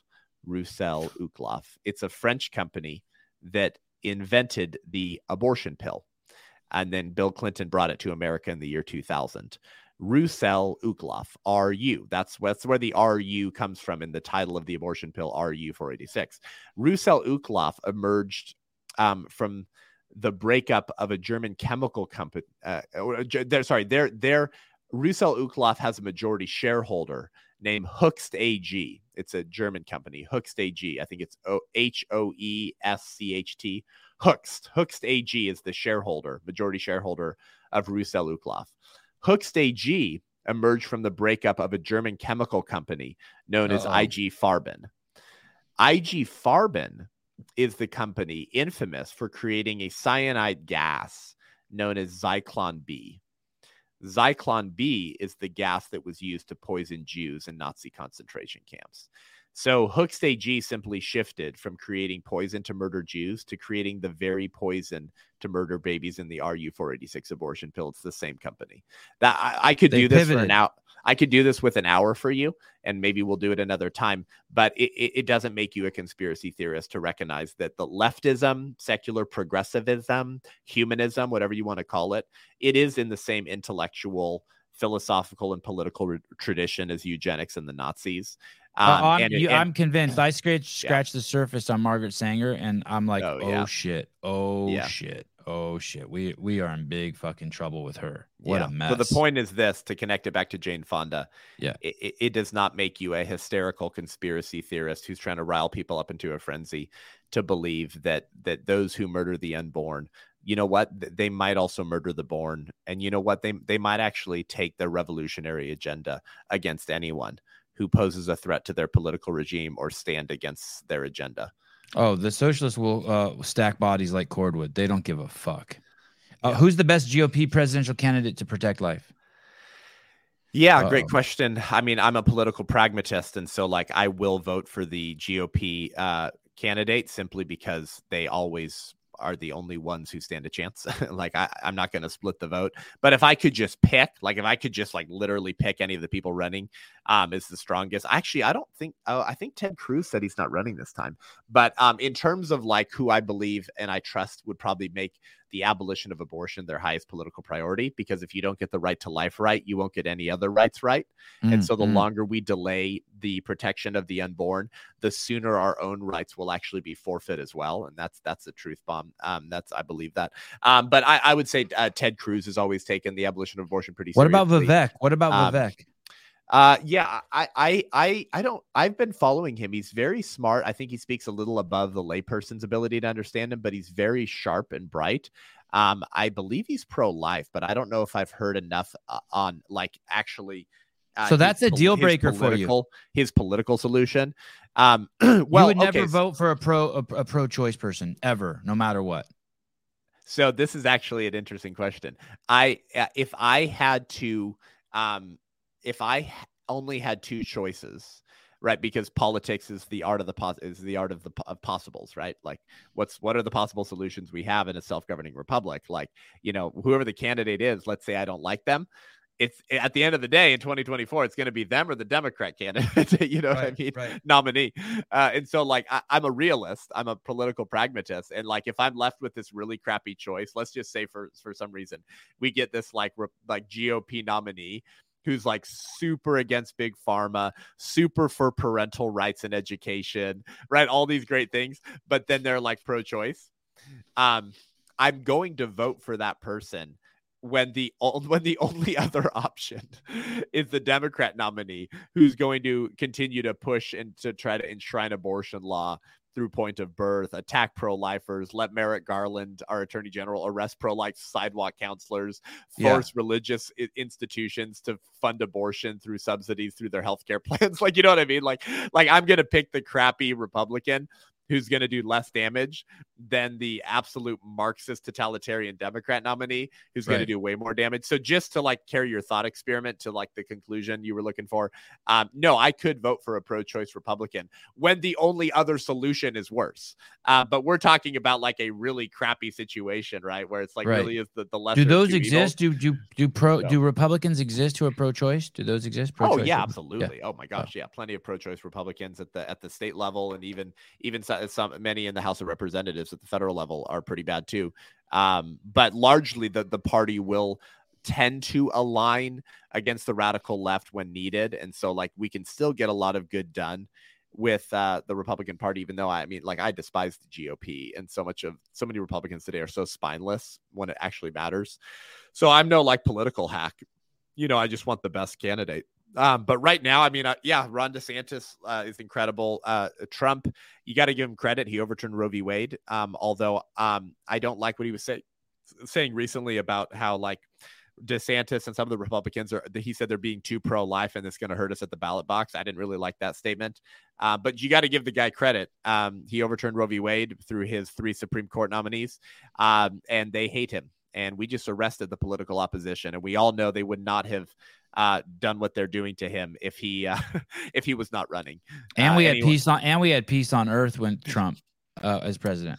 So, anyways, we're going off on a tangent now. But let me ask you this: the best pro-life candidate. Well, right now, I think DeSantis is doing really good stuff, and he seems to be pretty unapologetic about. Even the push for pro-life legislation in Florida that other Republican governors around the country haven't gone as far as him. So anyways. Let me ask you this real quick. What happened to do we know what happened to Biden and Obama in terms of the fact that they used to come out and say that they're against gay marriage, and now they're letting trannies dance naked on the lawn at the White House?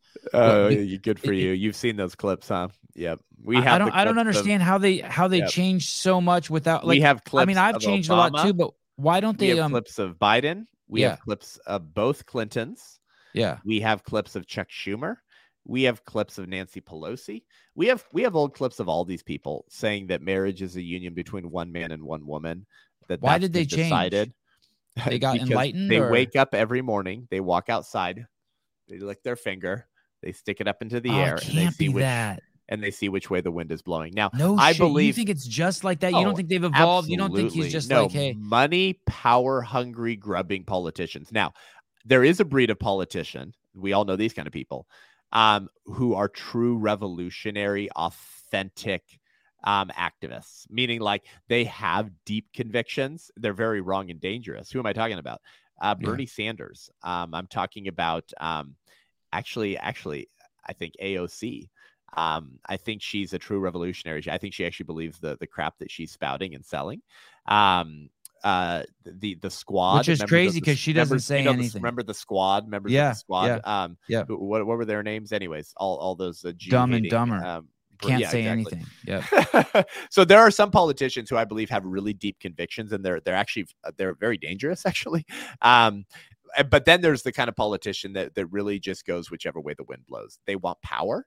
They want money. They want influence. They want respect. They want to be famous. Joe Biden has wanted to be president since he was a fetus, I'm convinced. I mean, the guy was one of the youngest members to enter the Senate. I think it was like 30 or 31. Did you know he's been in American politics for 50 years? Did you know that? Geez Louise. The guy has wanted to be president his entire life. Now he is.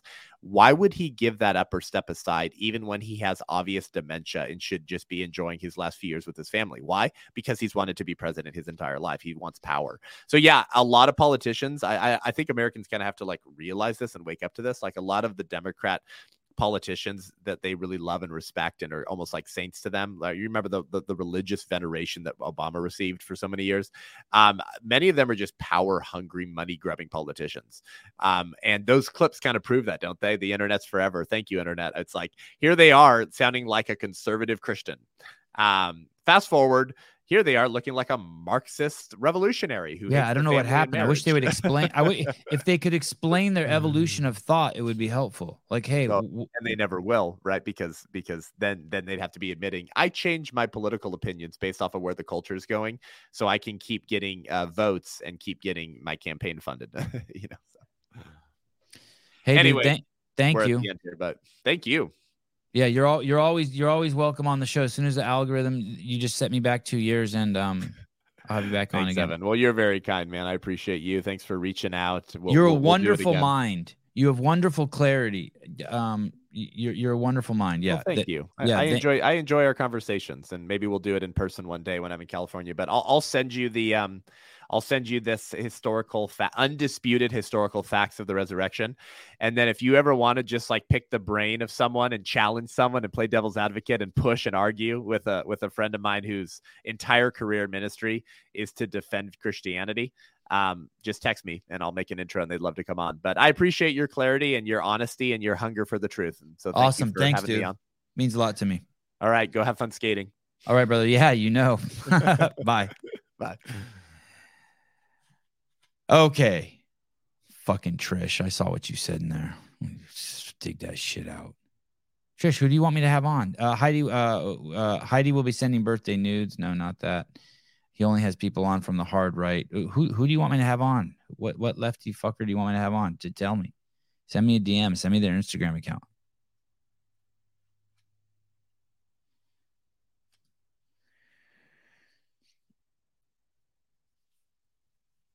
I love him. He was a little on fire today. It was a little much for me to handle today, but because I wanted to like direct the conversation more. But I really enjoy listening to him. He's just such a clear thinker. But I can't make the leap with him to faith, to what he calls faith. I can make the leap to my own faith. I don't need to. None of that stuff matters to me. That they found Jesus's tomb or none. I see what he's trying to do. The iPhone thing, but it doesn't work. That doesn't work on me. So what? So what if this 100 people saw him? When I had long hair and I was 20, people thought I was Jesus. They'd be like, "Oh, again, what the fuck?"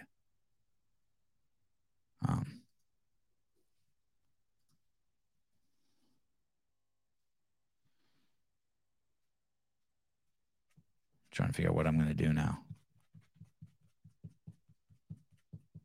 They did not find Jesus's tomb. Oh, well, he says they did. But either way, like, it doesn't matter to me. Like that's not the that's not a that does nothing to me. That does nothing for me. Renata Novantana. Who will have Dave on first, Sevon or Talking Elite Fitness? Well, I don't. Who gave it? I appreciate the question. I was going to say something mean, but I respect you. I feel like a king right now. I'm so excited. I was so excited about that show yesterday. I'm so excited about Friday's show. I'm going to go look at the numbers right now. Jerk myself off a little bit.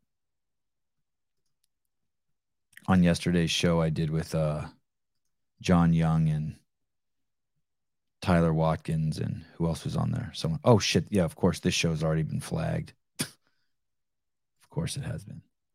We didn't even say anything crazy. Does anyone think we said anything crazy? Yeah, wow. Yesterday's show is massive already. What a title. Dave is back, and all of a sudden everyone wants to listen. Oh my goodness. I did listen to I listened to that. Did you guys listen to that Around the Horn show? Lauren Cleo has a show on Talking Elite Fitness where there were a bunch of people on it, and it was Kotler and Khalifa and that dude that she always does stuff with, the blonde-haired dude, big dude. I can't remember his name. And there was someone else on there, Tim Paulson. So Tim Paulson, Jason, another Morning Chocolate guy, and Justin Kotler. I thought that was pretty good. I thought that was pretty cool. The whole different perspectives. It was interesting. Kotler's perspective, like, because he's got he's pretty myopic. He's got the myopic. He's got the the 100-foot view. And then Jason's done it all. He's been the affiliate relationship owner with Dave, the athlete with Dave, just all the different relationships with Dave. And Jason added some good perspective to it. Dude, Jason and Dave have had a fucking tumultuous relationship. Well, what's crazy, too, is Lauren asked all three of those guys the question, like, what do you think about what's going on? And didn't ask Jason. And then Jason circled back and answered. He's like, hold on, I want to answer that shit. And he's the most knowledgeable out of the bunch. It was cool to hear what Tim and Kotler and the other dude said. But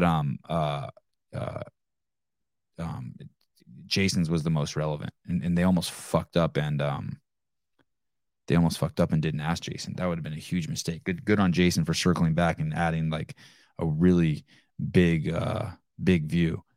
That was important. And then I watched the show later, by the way, which I recommend that first show. I do not recommend the show with Lauren and Tommy and Sean and Brian after. That show was fucking horrible. Absolutely horrible. My goodness. I don't like talk. There was this where you just accept presuppositions. I think it was Lauren just kept hammering the point of all of these presuppositions about Dave, that maybe he was closed-minded or didn't accept change or wasn't open to feedback or all this shit over and over and over without giving us one fucking example. At some point, it just becomes slander. It's that woke fucking morning talk-up shit. Hey, dude, don't tell me someone's an asshole. Tell me that they fucking threw a rock through a fucking window of a pregnant woman's house. Like I need to know. God, that show was horrible. That was the ass show. My God, that was embarrassing. I was embarrassed for Brian. I was embarrassed for all of them. I was embarrassed. They're all when those four are in their portals of where they should exist in their capabilities, they're fucking all superstars. Tommy, Sean, Lauren, and Brian. But man, that show was fucking an embarrassment. That was horrible. They should pull that show down, a matter of fact. I wonder how many views that has. That is a mess. But the one with Jason, Lauren's great at just asking questions and pushing the show forward. I like that. Ask questions, push the show forward. And Brian needs to be in a place where he can talk. Let Brian talk for fun. Like, he can't be in there sharing his opinion with those other guys. So those guys, just let Brian talk. Brian's great at talking. Just give him he needs Windows segments to talk for like 3 to 5 minutes at a time. So anyway, I think I'm spot on with that. Don't make me accept premises. I need examples. Dave was closed-minded. He got feedback from 32 athletes and blah, blah, blah. And he didn't. They told him they didn't want the climbing wall, and he still put it in there. And so then we as the viewer can be like, okay, he's listening, or fuck the athletes. Like, we can decide. I don't need someone to tell me that he's closed-minded. Fucking insanity. It's just shitty reporting. It's not even reporting. It's like almost like, hey, dude, you guys Lauren already hit it out of the park with fucking Paulson, Khalipa, Kotler, and the other dude. Like, why did you guys even go on? Ding dongs. Trish, I love Hiller, but I don't think that CrossFit is looking directly at him. I think there's a sea change that is inevitable. Anyone with above average intelligence knew that thing had to circle back.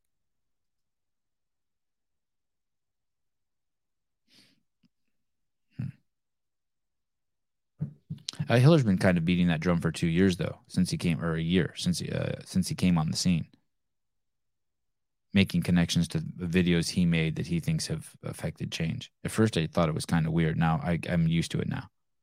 First, I was like, geez, you really want credit for that. But now I accept it. I think it's fun. It's funny.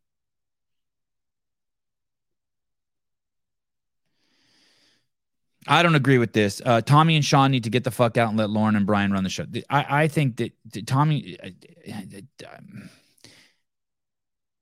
I think Lauren and Brian should do their... I think they would do a great show. She asked questions and he just pushed forward, and she just kept pressing forward. And I like all this stuff. I think Tommy and Sean do great also. But just the four of them together yesterday was just atrocious. Fucking atrocious. There's a point there where Sean was talking about fucking Justin's vision, and not sure if Dave has vision as a cohesive, the games being a cohesive unit with the rest of the company and being able to work well with the rest of the company. I was like, holy shit, dude. You gotta give a fucking example of why you think that. Sevon's chat proves that there was more organic grassroots frustration building up over the past 3 years.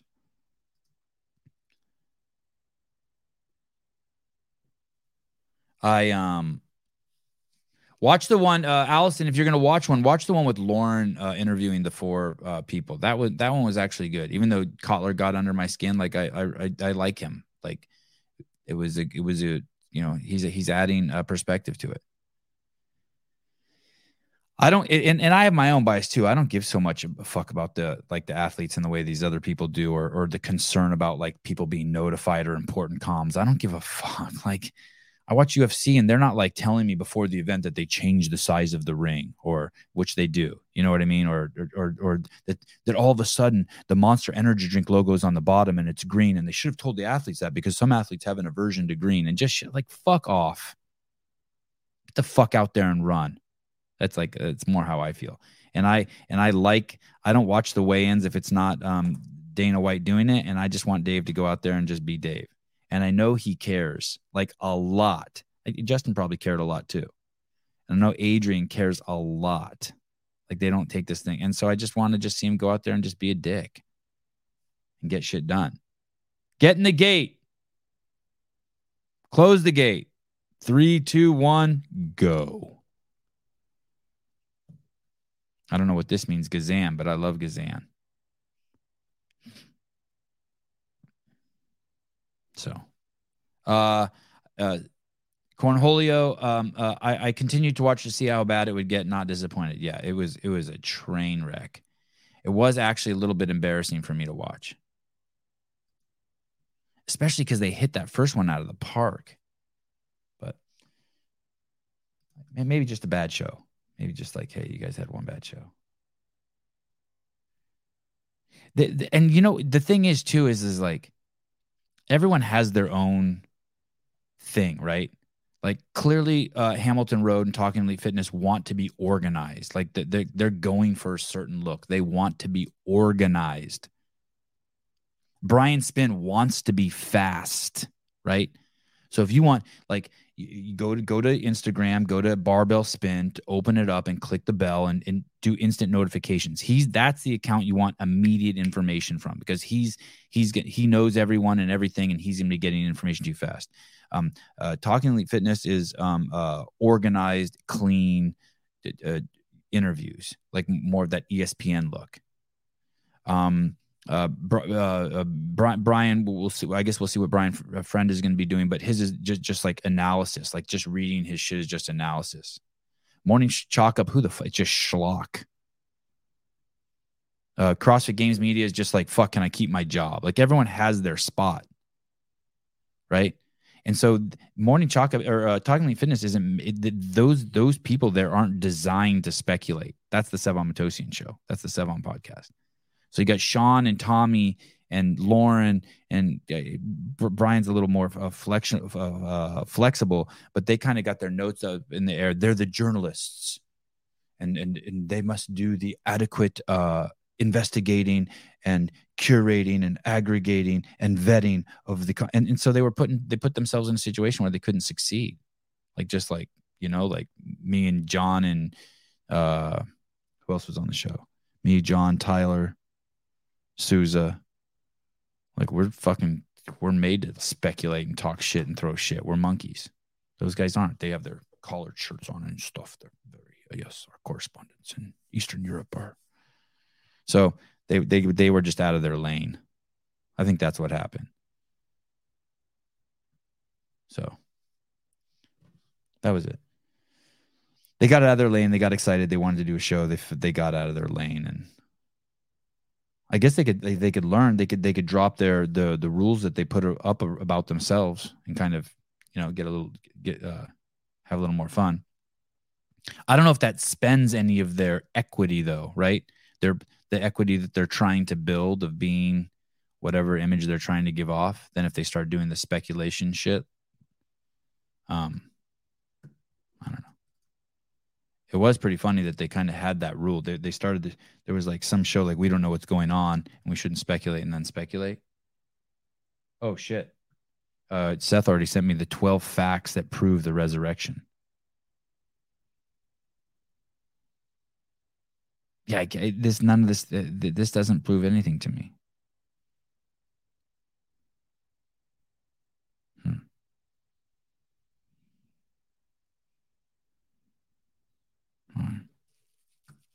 I'll give it a whirl though. I appreciate him sending it to me. Sunday became the primary day of worship. How is that one of the facts that prove the resurrection? Tomb was empty a few days later.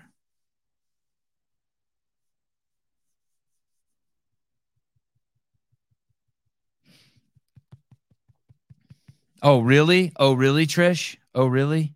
It's like that?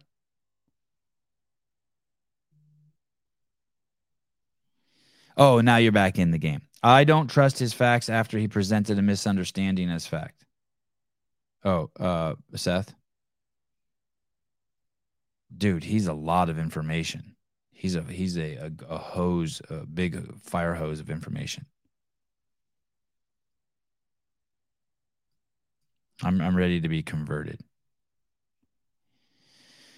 Christian Kettler, there's no selfie with Jesus on the cross. I wanted to ask him some other shit. Like, what was Jesus like as a kid? Do you think he ever like cock swabbed someone's shit? Like, you know what I mean? As a joke or like, never, he never cock swabbed. Oh, Darwin never recanted his work. I started to look that up. Is that true? I started to look that up.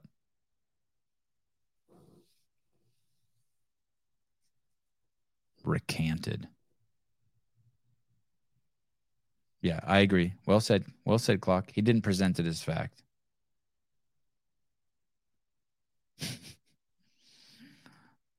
Trish has really changed his sentiment, his behavior. Trish must be off his meds. He's acting like a dude now. He used to act like an old lady. Travis, there's a show on Talking Elite Fitness. I can pull it. I can show you. Hold on. Let me see. With that Lauren Khalil posted. It's fucking good. I liked it. I didn't like it, and that's why I liked it. Like when I watched it, I was getting all fucking pissed and shit. But it actually is a good show. And when I reflect on it, this one here, Dave Castro replaces. That's the guy. What's that guy's name? Oh, Dex Hopkins. This show with 19 hours ago, watch this show. I if you want to fucking revisit morning chalk up schlock, watch this. TEF 252. That is just horrible. But this show was good. This Dave Castro replaces Justin Berg as new leader of excuse me, as new leader of CrossFit sports team.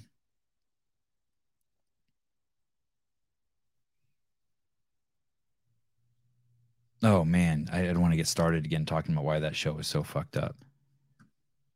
He can stand presuppositions. I can't stand you telling me bad stuff about someone without telling me what they did.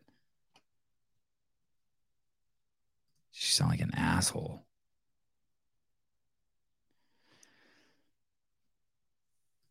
Bailey Walker, he presents self-serving facts but ignores facts that are against his point. He just talks confidently so people think he must be telling the truth. He has it very I don't know if it's interesting you say that. I'm not sure if I agree with you there, but he has a veneer about him that's very interesting. I have lots of thoughts on it about his veneer, how he presents. He's a fascinating person. I should do a show where I don't talk about abortion at all and just ask him about him. He's a fascinating human being. Huge influence from his mom. I remember in the first show he talked about that.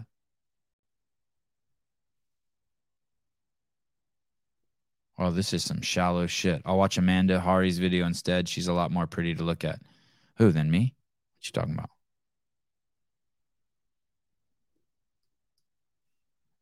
Allison NYC. Interesting equals obnoxious, the smiling and laughing. That might be a protection mechanism because he's just bombed so much.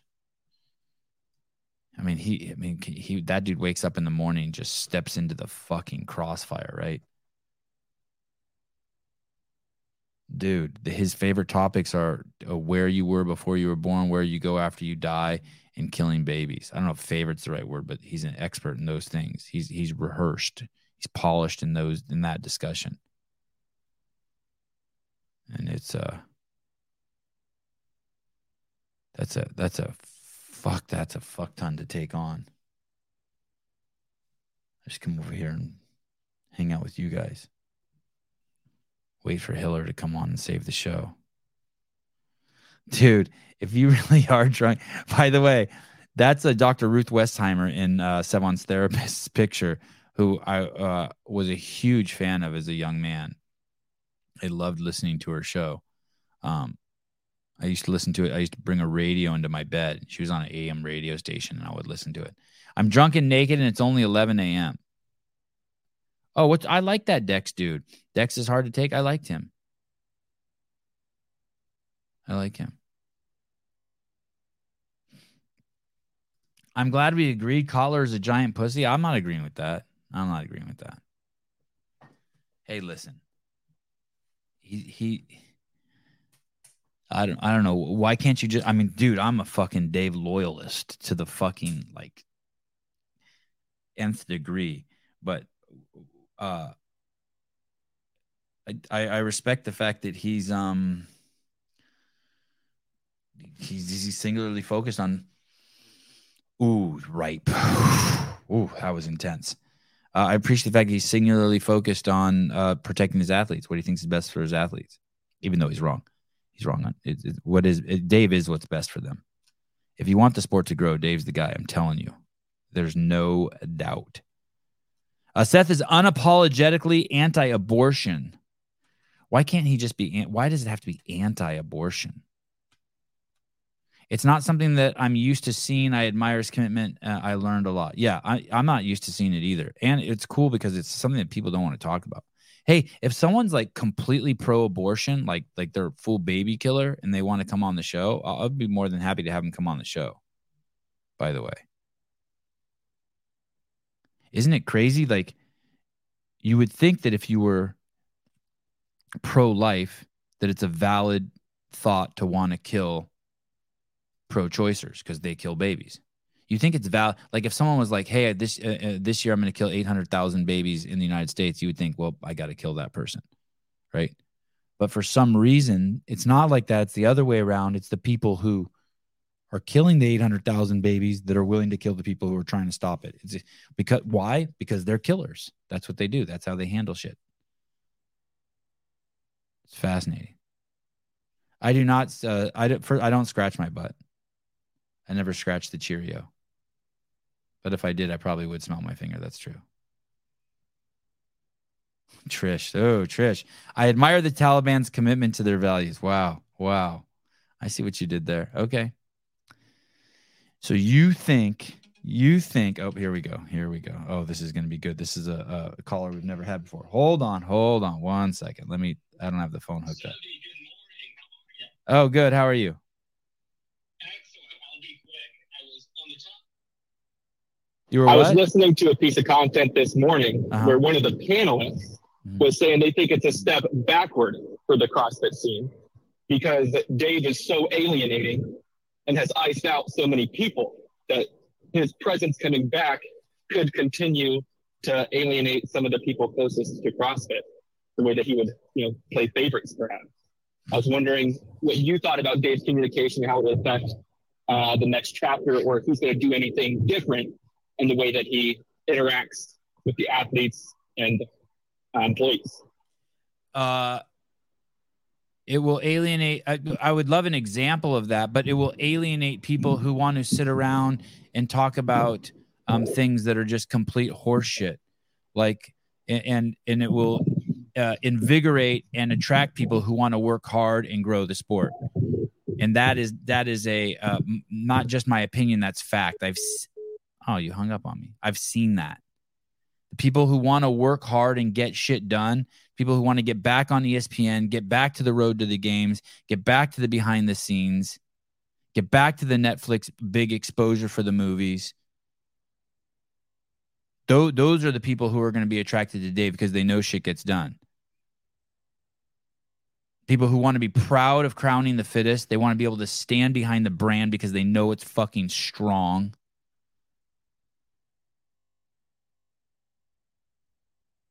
The people who know that CrossFit makes the strongest mamas and papas in the world, that it's good for your kids, that it's a place for families. Those are the people he's going to fucking attract. He's going to reinvigorate. The people that get alienated by that, who cares? He's not going to make a stand on fucking abortion. And people who get alienated by the fact that he has a TDC Hunts Instagram account where he shoots guns, like, fuck those people. Who cares?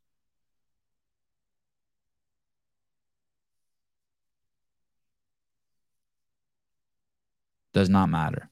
That and hey, that's going to be that's what's going to be so valuable about him. There's going to be he is going to be able to distinguish between what's important and what's not to move the sport forward. He's not going to be spread and be like, I'm listening to you. Oh, well, thank you. If he does do that, I cannot picture Dave doing that. But if he does try to do that, pick up that man. At some point, the leadership's going to have to decide, do they want this thing to fucking explode like the UFC has with a strong fucking leader? Or do they want to pussyfoot around and try to appease everyone? You can't do it. You're not gonna be able to do that. You're gonna just fucking fumble the ball. He's gonna stand for some shit, and it's gonna be integrity and honesty, and it's gonna be the kind of thing. It's like whether you like him or not, you're gonna be like, well, there's integrity and honesty, and you're gonna see that transcends your concern whether the fucking sled should have been 200 pounds or 100 pounds. Or whether the girls should have gone first in the final heat or the men should have gone. Or whether there's enough fucking Hispanics in there or fucking enough, you're not gonna. The people who really give a shit aren't gonna care about that. They're gonna be like, wow, he has integrity and values, and we know what's going on. Dave is very black and white. There will be no question or confusion about his vision and direction. Exactly what CF fucking needs, and they became the next Titanic submarine. Yeah, there won't be any confusion. You're right. He's not going to try to be like, okay, I'm going to try to fit everyone in here, and then the whole thing fall apart. It's not going to be like that. I'm guessing if it's the old Dave, maybe he got soft and turned into a pussy, or maybe he's going to be like pushed around by corporate douchebags. Who knows? But I think at the end of the day, whoever bought the company is like realizing, oh fuck, we're going to have to fucking buckle down and take the UFC route. This isn't going to go the way of the NBA or the NFL, where you can just straight fucking be racist fucking pieces of shit and it succeed. It's not going to, the CrossFit is not going to work like that. It's too little. It still needs to be, it can sink still. It can still go under. It can go away. I know some people don't think it can, but it can. And especially with the fucking way the economy is right now. The economy is fucked. The economy is fucked. I'm very curious what's going to happen with sponsorship. There's something very, very, very, very important that you guys either know or should know. They have to have a fucking clothing sponsor. They have to have a Reebok or a Nike or a Noble. They have to, or else the whole thing changes overnight. And with Noble fucking circling the bowl, Noble,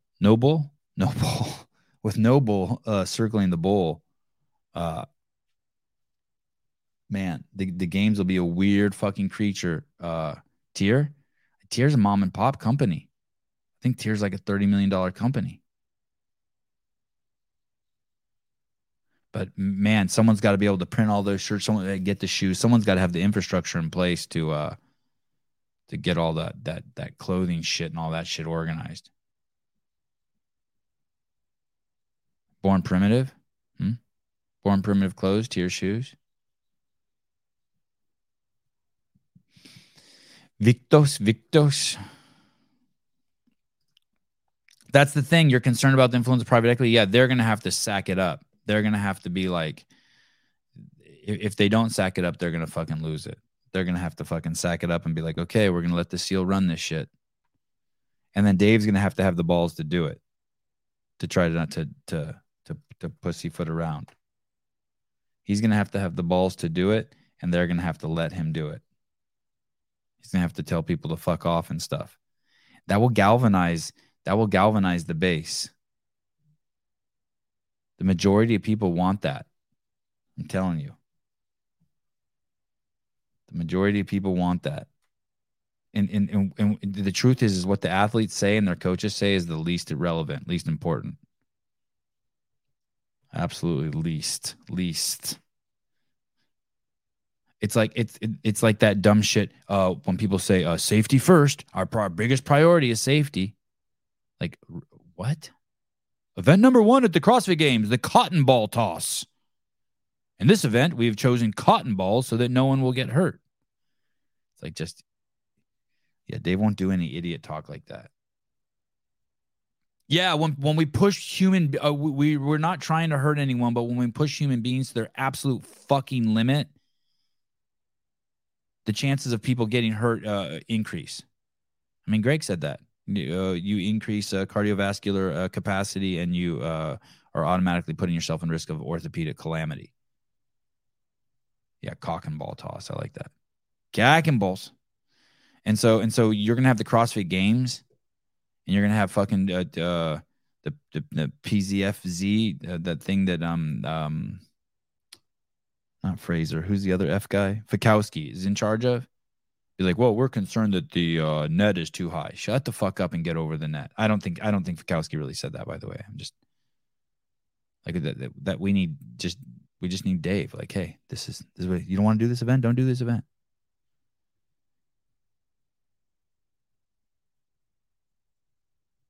And then the thing like that happened to Pat Panchik, Scott Panchik.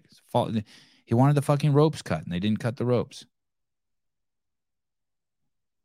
I think Dave would have just told him, cut the fucking ropes.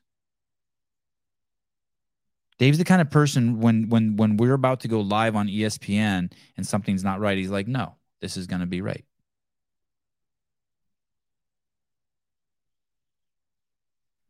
So, Pat Panchik, yeah, Scott Panchik, Scott Saxon and Spencer.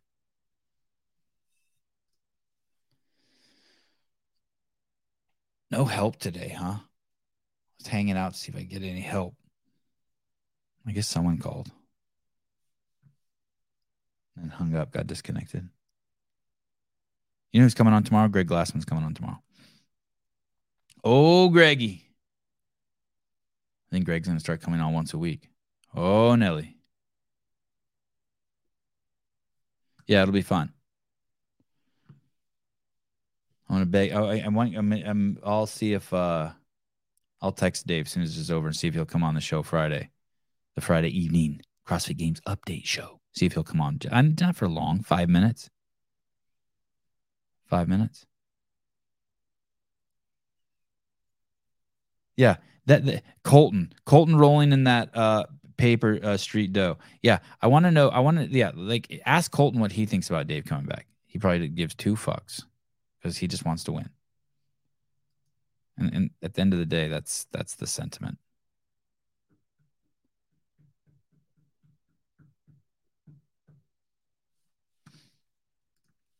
Fuck it. You know what I'm gonna do? Before I go, I'm gonna play this. Here we go. I don't know if I've played this before, but I had a bunch of clips ready for the Seth Gruber show, but fucking Seth monopolized the time. Here we go. And the lanyard's still on from it, and there's a photograph on it. What is that? It's a photograph of a baby's ultrasound. Why is that? And that you designed that? Yes. Why? What does that mean? It just represents life. I'm pro-life. Boy, so you wear it on a badge. What kind of response do you get? And good, amen. I agree. I don't care about people's responses. I care about the fact that there's more Black babies being aborted than born in New York City at this point. That 50% of Black death in America is abortion. So I really don't care about people's responses. I perform for an audience of one, and that's God. Just landed, and the lanyard's still on. I perform for an audience of one, and that's God. Hey, Travis. Oh, at Vindicate. I need to call Travis. You know, you guys, Travis made this this backdrop for me. Oh. Shit. Why? How do I make it so you guys can see what's in the background? What button do I push here? Yeah, that's good, right? Oi. How about this one? And what if I stop playing the banner? No, shit. I need it so you can see the sponsors. I need it so you can see Paper Street Coffee and California Peptides.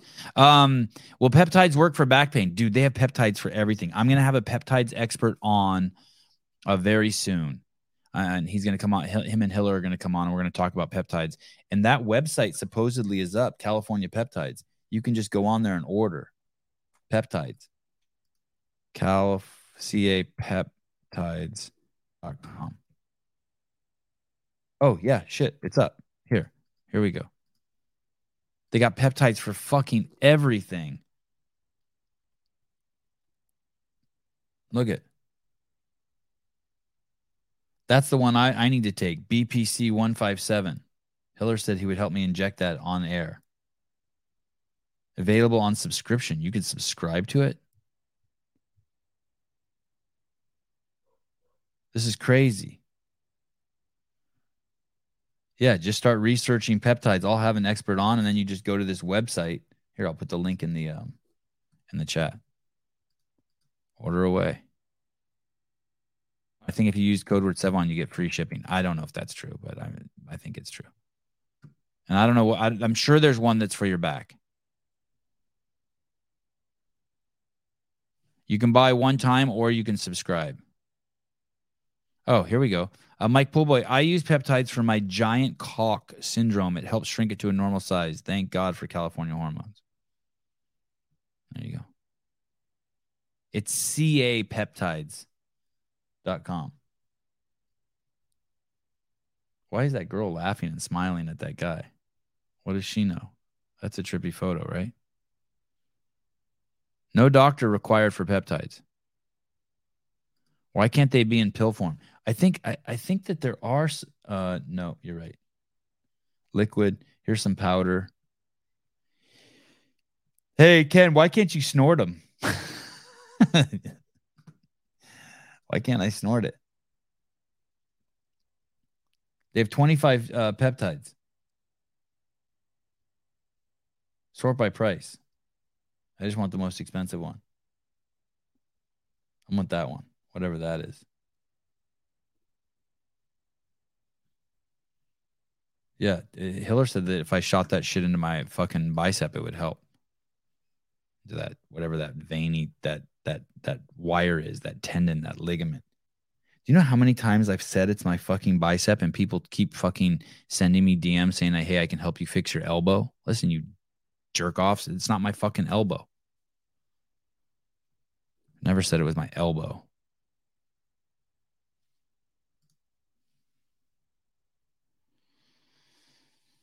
Okay, so we saw Kanye, what he thinks about abortion. He doesn't like, he specifically doesn't like black babies dying. I wanted to ask him what the profile is of an abortion doctor, if there's like there's a profile for it.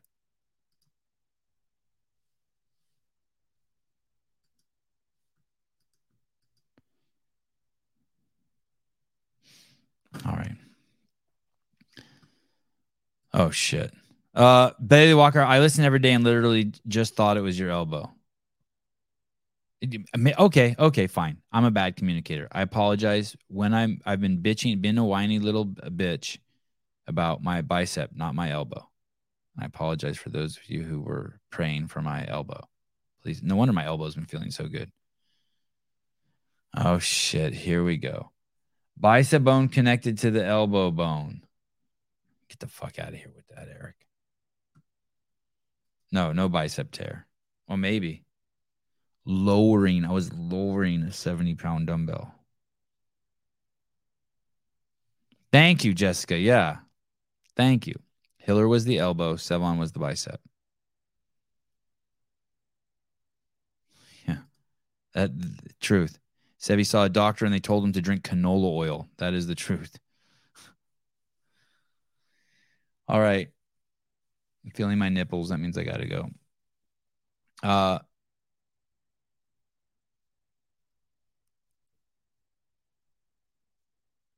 Oh, jiu-jitsu instructors here. All right.